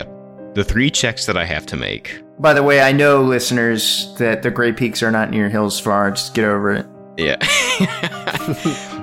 So there's 3 checks. There's a strength athletics check, a dexterity acrobatics check, and then a constitution check. But I can swap one of those out with a weapon check. Is this a traveler mechanic, or No, this is from 5e apparently. No, it's- I'm just it's- looking it's- at it on the it's a blog. complexity joke? Don't worry. Oh. I assume they pulled this from the player's handbook. I'm just looking at a website right now. And then the DC for the roll is it's 2d10 plus 5. That's pretty high. Okay, hold on. So for reference, this is from Xanathar's Guide to Everything. Oh, is it? Okay. Yeah. 2d10 plus 5. Oh, that's not. Oh, that's a lucky roll. Okay. The DC is 11 for these checks. Okay. All right, so I need to make a strength athletics check. And just so you're aware, you're fighting an Argonian. Okay. Filthy Argonian scum. All right. Here's my strength athletics check. Nice. All right. Pass. Well, we'll talk about how exactly this goes roleplay-wise later. But Yeah. All right. dexterity I can't wait. acrobatics. I'm actually pretty good at acrobatics. I hate these dice. No, they're great. I thought there was a 3. Well, there's a 3 in it. It's a 13. And then I have to make a constitution check. I guess that would be, I don't even know, saving throw. We'll just do constitution saving throw. Hell yeah. So even knocking 1 off of all of these, I get 3 successes. So Bumzumpo wants to test his skills because he's feeling like hot shit after being a hero during Beneath the Hills, which we all remember he was kind of a key player in that combat Really, Yeah, it definitely didn't die like 5 times. yeah, he was unstoppable, and he's riding that high. So he goes to the arena and says, "I'm gonna make some money," and gets in a fight with, I guess, an Argonian, a little immigrant from a different dimension. And it is the most epic combat that any of these people have ever seen. He's like slapping this guy around. He's beating him over the head with his war gong, fisting him with his bagpipes. It's a pretty epic showdown. And he's so successful. He got 3 successes. I get 200 gold, and the crowd loves him. Oh my god. Are you for real? Yeah, 200 gold. Yeah, it's 3 successes is 200 gold, 2 successes is 100 gold, 1 success is 50 gold. You gotta understand, though, it's a big risk, because if you die in Adventurers League, You die in real life. you die in real life. Yeah. I'm sure I misunderstood some aspect of that, but No, I think you got it perfectly. all right. 200 gold, baby. That's a lot of gold. Okay, so, and the crowd is roaring, and you're bowing and doing all kinds of cool gladiator stuff when you wake up Oh. in the Great Peak Mountains, and you're like, oh, maybe it was just a dream. But then you realize it wasn't a dream. Mm-hmm. It was a memory. That's And you look down at your waist and see that there's a huge pouch full of gold. Bumzumbo says, if it was a dream, if it wasn't real, how'd I get a jersey with the name O'Neill? Sick reference. Yeah. Shout out to Okay. whatever the fuck that song is called. That's Aaron Carter. Yeah, it it's is. Aaron Carter. I forget the name of the song though. Well, we can celebrate Aaron Carter's whole catalog later. But Apparently Nerf. it's called That's How I Beat Shaq. We'll post that video. That's pretty. lame. We'll talk about that later. Nerf, please describe your downtime now. Oh, sorry, I was talking on mute. So, Sebastian Flounder, the halfling rogue, is going to spend his downtime doing some crime. So this is going to take a week, and he's going to try to rob a local prosperous merchant. Okay. This is 3 checks, DC 15 on each of them. It's a stealth check, a thieves' tools check, and then either intelligence, wisdom, or charisma. All right. Investigation, perception, or deception. Okay, so first off is the stealth check. Okay, 12, so that's a failure. Not off to a good start. All right. So I made some noise. Let's see if I can do the thieves' tool check. Okay, that's a success. So I get in, but they hear me. So I think I'm gonna go with deception to see if I can talk my way out of this. And that's a 16. That passes. You're free to go, sir. So 2 out of the 3 checks means I get half the payout. So I get 50 gold off of this merchant. What does he sell? So Sebastian Flounder, he's a smuggler is his background. So I'm thinking like, this is like robbing the purse of like the guy who runs like the Fisher's Market. Okay. So you stole a bunch of fish. Yeah, like sushi kind of fish. Like this Raw. is the good stuff. Yeah. Oh, all right. Like raw fish. Just anything. Any raw fish. No, I mean like And I literally don't know. any uncooked fish. This is like Mediterranean bass or something like that. Okay. Well, I know what all of you have been waiting for, and your question is, what did Gobbert do with his downtime? Finally, the true hero. Right. So he's still with us? the goblin with the heart of gold. Of course he's still with you. Good. Well, Gobbert's never been to a city before. And what did he do? He did what any goblin in his position would do. He Went to the whorehouse. fell in love, Oh. but he got his heart broken, and he doesn't want to talk about it. Oh, okay. And even though it hurts like hell, he wouldn't trade it for anything in the world. How wonderful. And that's Gobbert's downtime. All right. So, in the distance, at the base of two of the massive Grey Peak Mountains in the Central Range, you see a large pyramid comprised totally of boulders. The structure is at least 60 feet high, and from this distance, it looks as though there might be an opening at the top. Between you and the base of the boulder pyramid is a solid stone field. The field is flat and smooth, with a slight upward incline, but in places the stone is rent with deep gouges, so deep that it is impossible to tell how deep the gouges go. I don't know what that means. Even the How deep is widest it? So gouge, you can't tell. Even the widest gouge is less than 3 feet wide and easy to cross if care is used. As you, the four of you, look out across this field, Gobbert, he has his hand like over his eyes, shielding them from the sun, scanning the horizon, and he says, "I think that pyramid has an opening at the top." Good eyes, Gabert. Aye, Von Zumbo nods and approaches confidently. He says, my friends, nothing can stop us now. Your newfound confidence from the arena. It's, It will never backfire. good. Is it, how traversable is this pyramid? Like, how easy is it going to be it's made of boulders? Yeah, and they're all pretty round. So it looks like it's going to be tough to climb up to the top. Doable, but it'll take a while, and it's going to be dangerous. Do you think that Let's do it. would alchemist's fire help in this situation, do you think? Yeah, we melt like a slick side into this. Perhaps. Nerf, could you lay down a cool rock field strewn with fissures and perhaps with a boulder pyramid in the middle? Could you lay down a map like that? I've been looking for one. It's a little specific. How about you say rock map? How about something with a grid? How about? Okay. Actually, one of these looks like. Okay. I mean, this is close. I'm excited. I don't know that this is better than having it in Roll20 where you just doodle a map for us. Yeah, those are typically pretty good. Oh, How many Zephyrs would you say are on this field? you can tell by the Zephyrs that this field has been here for a long time. Okay, yeah, we can deal with this. I'll just Can you ping where you want us to drop? Yeah. here. I don't have a token for this, so it's gonna be Eisen. Okay, that's fine.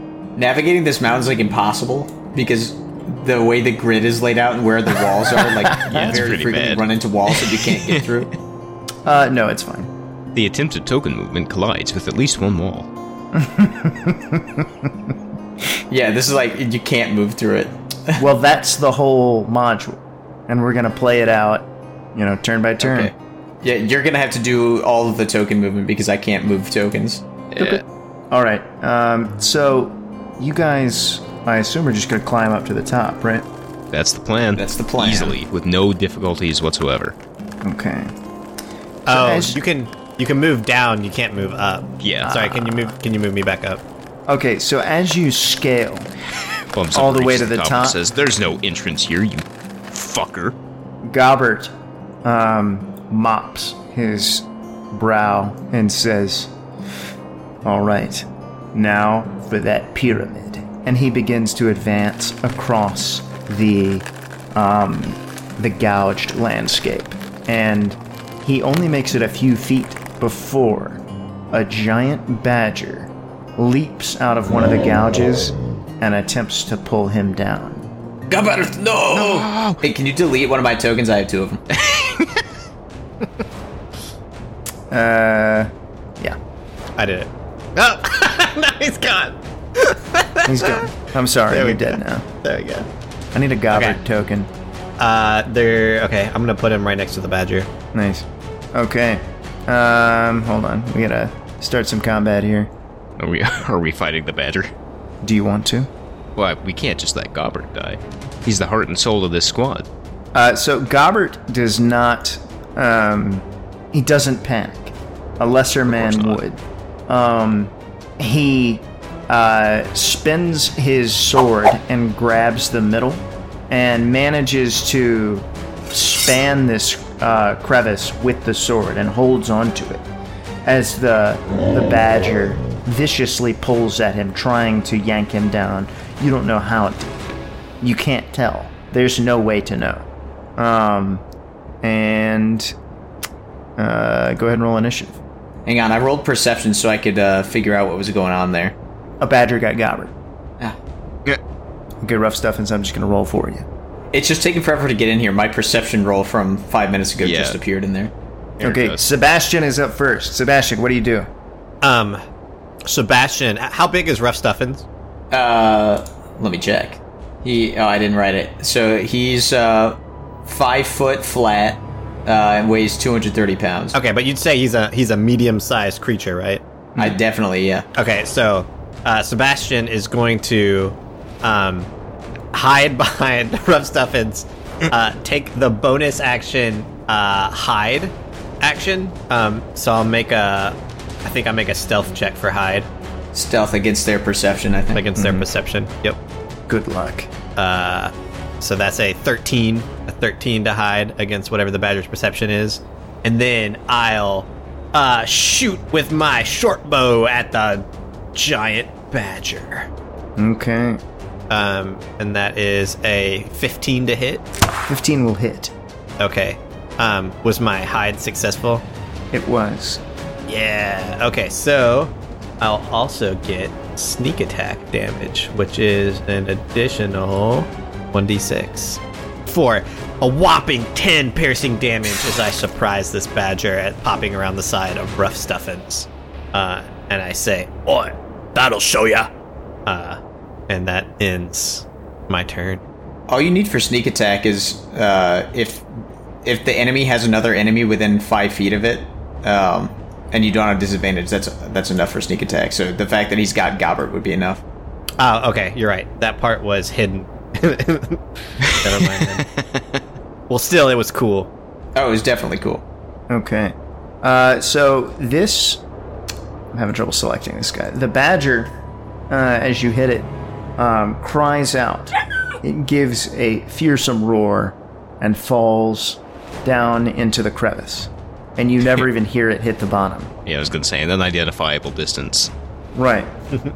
But you notice, as it looks at you, staring deep into your eyes as it plunges into that abyss, it's wearing a leather collar. Oh no.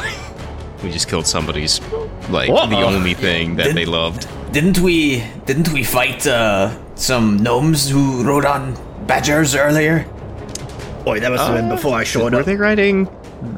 I don't remember what they rode. That was during the Shackles of Blood. Yeah, during the arena fight. Eisen, or sorry, not Eisen. Eisen is up. Bum Zumpo, who is using Eisen's token. Bump will- Zumpo is up. He'll walk over to the crevice and reach out a hand to Gobbert. Say, "Don't die on us now, you son of a bitch." Well, as you do that, Bump Zumpo is set up on from an adjacent crevice by another badger. Okay. Just throw Let's him see down here. right there. Okay. Do I get to react to this, or am I caught off guard? Yeah, I'll give you a reaction. Okay. Let's see what reactions I even have. Oh, okay, I can cast Featherfall as a reaction. So since I'm distracted, I'm going to cast Featherfall on Gobbert. That way, if he does fall, he'll be okay. All right. Hey, could I get a giant badger token right here? Well, it just happens that it's Gobbert's turn, and he sees this thing come at you and lashes out. I need to look up, get me a good goblin attack here. He swipes at the badger, slices its head clean off, and it sinks into the deep. Oh my. Oh my. Gobbert, my hero. Oh, there's more of them. And as its blood spills out onto the stone, 3 more giant badgers appear across the field and begin advancing on your position. Rough Stuffins is up. Rough Stuffins runs out to meet one. This one, the one that's closest to him. He sprints over to this badger and smashes it over the head with his warhammer. Or he attempts to anyway. He gets a 9 to hit. That will miss. He smashes the ground next to it That will hit. and growls. Goes, and that's it. All right. And he can see that this badger also is wearing a leather collar. They all are. Got it. curious. Sebastian is up. Sebastian is going to carefully follow the edge of a crevice here, make his way up over here, and then he's going to go, "Oi, preacher, here's one for you," and shoot the badger next to Rough Stuffins. Nice. Do standard roll. 13 to hit. That will hit. Okay, and because sneak attack, because Rough Stuffins is next to him, for 10 piercing damage. All right. Yeah, so that will wound the badger, but it doesn't go down. And I'll use the rest of my movement to get kind of over behind Rough Stuffins and end my turn.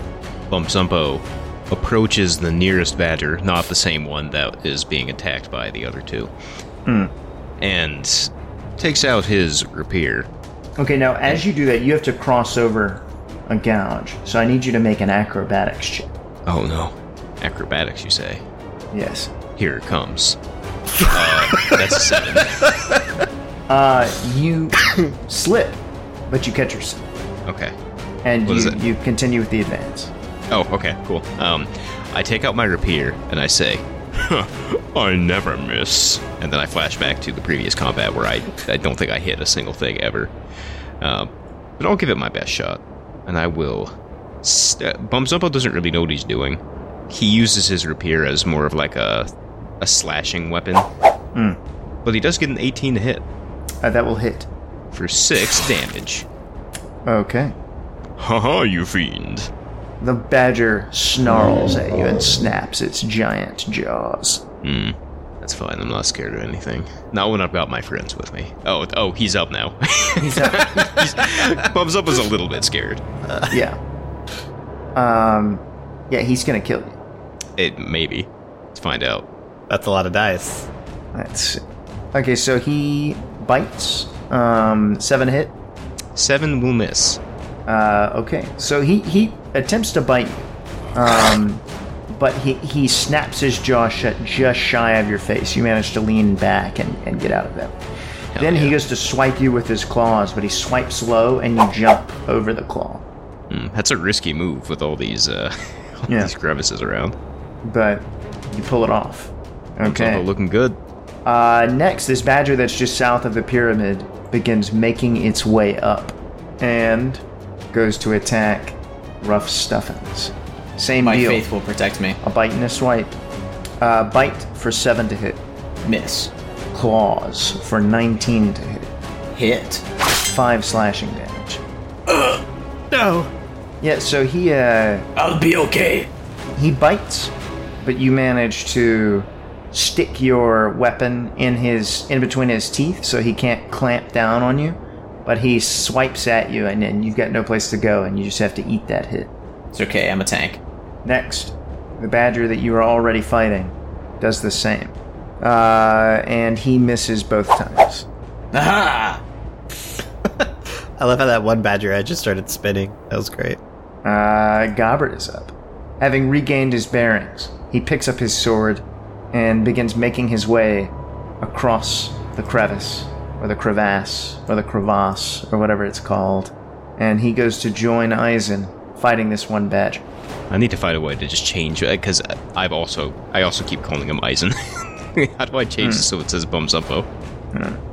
And he slashes down on this badger, and again, severs its head right off of its neck, and it falls deep into the abyss. Or perhaps shallow. We don't know. Gobbert, I think it's something to do with his lost love. He's really become very aggressive. He's got nothing left to All right. lose. Rough Stuffins is out. So I want to rip my warhammer out of the jaw of the one that hit me and go to attack the one that is that I tried to hit before. Okay. All right, that's hit. 24 to hit. That'll hit. Okay, and for some reason it sent 2 rolls. I don't know why. It's a one-handed so it's and two-handed damage. okay. It's one-handed. It's one-handed because I have my amulet in the other hand, so it's 10 damage. Okay. Its brains fly out through its mouth. Yeah, so he's dead. Ha! And then I'm going to use bonus action healing word to heal myself. Nice. For 8, bringing me back to full health. Excellent. Okay. Sebastian Flounder is up. Sebastian is going to call out the Rough Stuffins, coming up behind you. And he's going to attempt to run up the back of Rough Stuffins, jump off his shoulders, do a front flip, and land on the other side of this giant badger. Nice. Make an acrobatics check. So let me do it. Acrobatics check. When he jumps, I do a little like shoulder shrug to give him a little extra height. Okay, that's an 8. It was too much. That really throws him He off. goes right into the crevice. Yeah. Yeah, and I land on the badger. Okay. So I'm gonna be like, ah! And then I guess I'm over here. Okay. And just blindly take a swipe with my rapier. Is this a normal attack or is this disadvantage? No, we'll say it's not, but it doesn't look cool. Okay. Yeah, I'm just like, ah! And it's a 13. 13 hits. Okay. Do I still wait, get I sneak mean- attack? Hold on. A hit that equals AC. Is that a hit? Yes, AC. That hits. That's Yep. a hit. Okay. All right, and then sneak attack because I got Rough Stuffins there.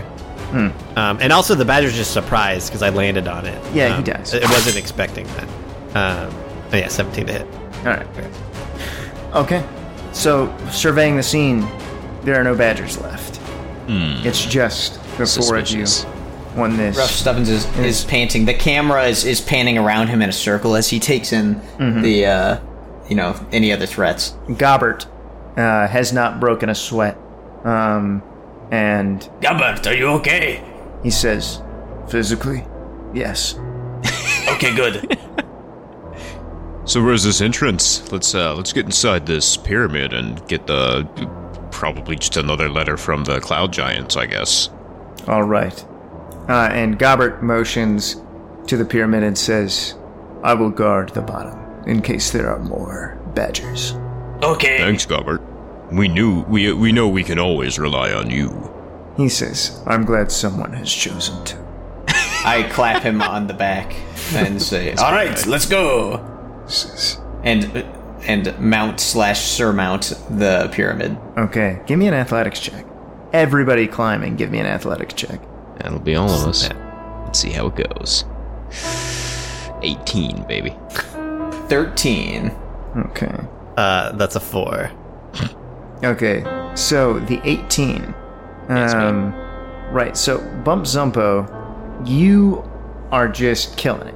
You're full of adrenaline, you're strong from your time in the fighting pits, and you climb faster than anyone else. But as you struggle for handholds and footholds upon the strange pyramid, a deep, rumbling voice right next to your ear says, Hey, watch it there. That's a little personal, don't you think? and what looked Zumpo. like a crack in the rock widens into a great eye, staring at you beneath a furrowed, stony brow. Give me a charisma saving throw. Oh, okay. Is he trying to charm me? No. Okay, then So yeah, 7. Yeah, you lose your hold on the rock and fall backwards. But a stone, Can I use my reaction to try to catch him? before you can, a stone hand grabs it. And you are held by this. Ooh, little cutie. How big is this thing? It's like 50 feet tall. Oh, okay, it's like this stone troll-looking thing. It looks Right. squat. Yeah, so it looks it's a troll looking, but it looks like it's made out of a pile of rocks. And you realize that this pyramid was actually a huddle of several of these things, it slowly, gently sets you down. And Gobbert, who is standing at the base with his sword drawn, sees this gesture of peace and sheaths his sword. The stone monster looks at you and says, I'm called Gurk. And these are my brothers, Hoofed and Purred. Oh, it's a pleasure to meet you. This is a surprise. We didn't realize that. I thought this was just a pile of rocks. Is there treasure buried beneath you? Yes. Oh, can we have it? Oh, never mind, I was wrong. There is a pyramid. They were just on top of it, obscure. Or something. We'd like access to the pyramid, please, if you don't mind. I see. Yeah, we're here for the treasure. Ah, the treasure. Yes. It's to help save Alright, good. I guess we'll just be on our starving way mother. to that pyramid then. We are the Galeb Dur. We were placed here 1 year ago. Oh, truly ancient, I see. Yes. The Galeb Dur. Some humans, with the help of a dragon, built this pyramid and placed several wooden chests inside. Perfect. That's what we're looking for. More recently, several giants have been in the area, fighting with each other, seeking treasure. The Galeb Dur have been rolling around this area for months, and they have never seen the giants behaving in this way or in such large numbers. Cool. They were happy to be selected to build such a great structure. Our parents and aunts and uncles spent decades as part of a wall down in Dragonspear Castle. Cool. One of the other ones says, you think this is pert? Says, I have been having trouble with my legs. and you can, he says, Take a look. and he extends a hand and scoots you closer to his leg. And you can see these like little, they look like pock marks, but then you see their holes that actually go pretty deep. Okay. And he or she can't really move. It's like integral to the pyramid. These stone-boring beetles tickle terribly. Oh. Yes, that sounds terrible. Could we get inside the pyramid, please? Can you help me? I don't know that I can. If they're Perhaps. inside you... Can I just like stick a hand in and No, try and grab one of these beetles? they're thin. It's like finger width and a lot longer than a finger. Can I just stick my rapier Let me in check my straight? inventory. Yeah, go ahead, try that. I shall. Okay. You pull it out, and there's a dead beetle on the end. Oh. I go and do that to all of the pockmarks I can find. And as you do it, he goes, Oh. as you just shove that rapier in to every hole.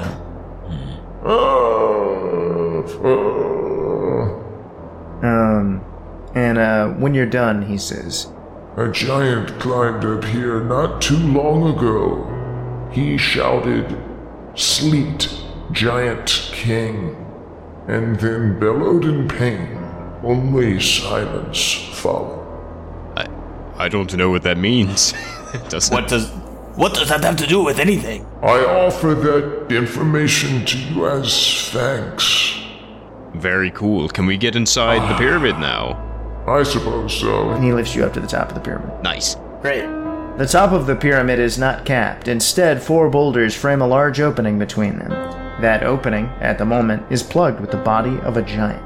Its thick hide and hairless body, perfectly hairless, makes you think it is a stone giant, but it is difficult to tell. You can only see its enormous legs and backside. The rest is facing down into the top of the pyramid. Each of the 4 boulders at the top contains a series of runes. The runes glow with an obvious magical light. I go touch one of the runes. Okay. Would you say that you examine the runes? Yeah, you could say that. Okay. The runes arrange themselves into a form you can read. Looking at all 4 boulders together, this is the message. To pass, you must speak the phrase of praise. The first is the weather of the icy violence. The second is the grandest of creatures. The third is a matriarch of her land and people. Hail, Dragon Queen? Hail, Dragon Mother? Where are they again? The weather of winter... That's gotta be Hail, right? That's gotta be, yeah. And then the greatest creature, if it's by the Cult of the Dragon, I assume it's dragon. Let's go with giant, though. Hail, giant queen. Hail, giant queen! Okay, so as you say, Hail Giant Queen. Or sorry, Hail Dragon Queen, which is the first thing you said. Oh, okay. No, I knew what you said was the right thing, but I'm trying to figure out, okay, what the fuck happens here. The lights go out on the ruins. Huh. Alright. We should probably get this body out of the way, huh? Yeah, I guess so. Oops a daisy. And yeah, I'll help. It's at the very and top, right? The body falls in at the same time as the ruins go out. Oh, okay. We did it. Nice. Well, let's follow it in, I guess.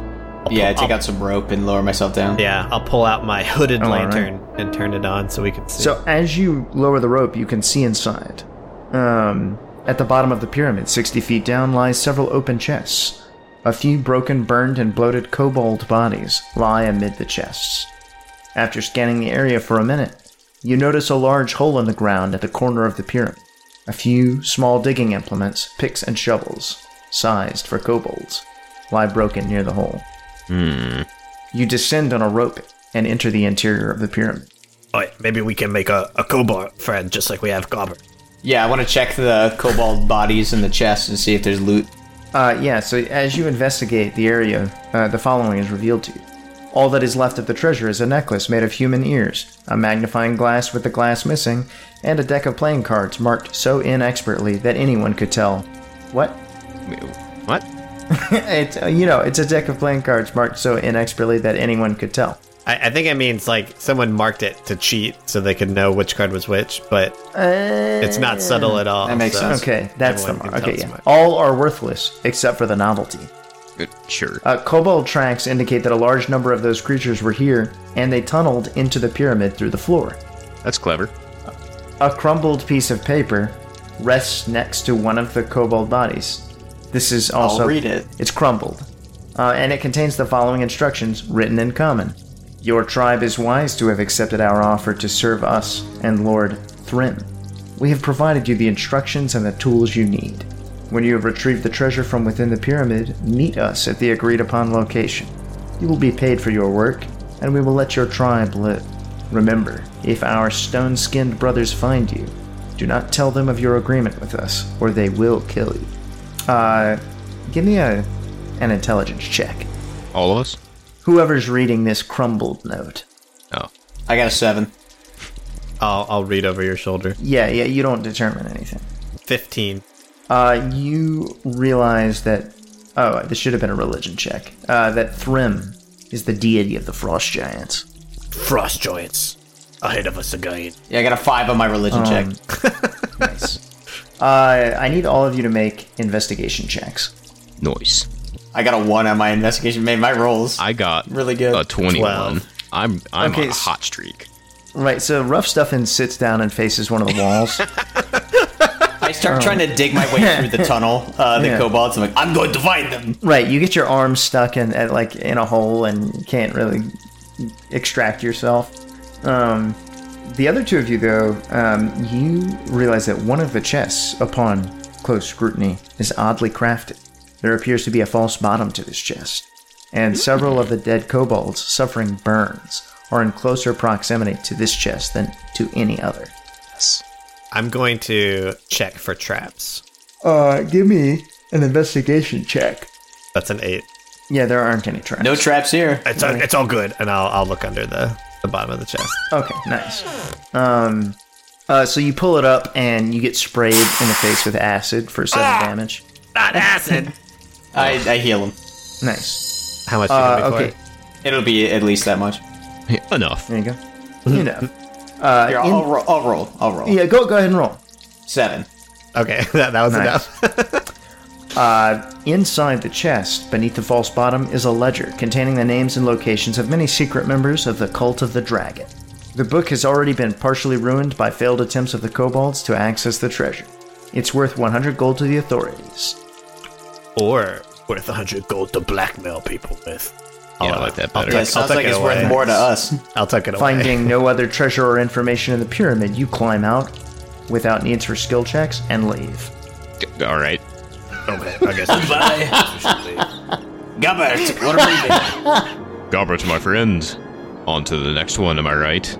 We'll find Let's you. go back to town and carouse some more. Let's go Wait a back to minute. town and find you. Nothing gets you over the last one like the next one, Gobert. What He was up with says- these? The only way to get over the last one is to get under the next one. Oh, Gobert's a power bottom. Yeah. Okay, so that was obviously a real treat. Yeah. How much experience did we get though? 1 million. Oh, nice. We definitely leveled up. Yeah. I mean, Well, 250 for the Badgers. Okay. Then another 25 for helping the Galeb Dur. And then you solved the puzzle without my help, so another 25. So it's 300 for each of you. Okay. What? It says the maximum total award for each character participating in this adventure is 100. So never mind. Forget the 300, you get 100 each. so that's exactly That's enough to exactly level what we up. need. Okay. Yep. All right. Awesome. Third level, Let's baby. see. Alright. Man, that was a spicy one. Yeah, that was not as good, unfortunately. No.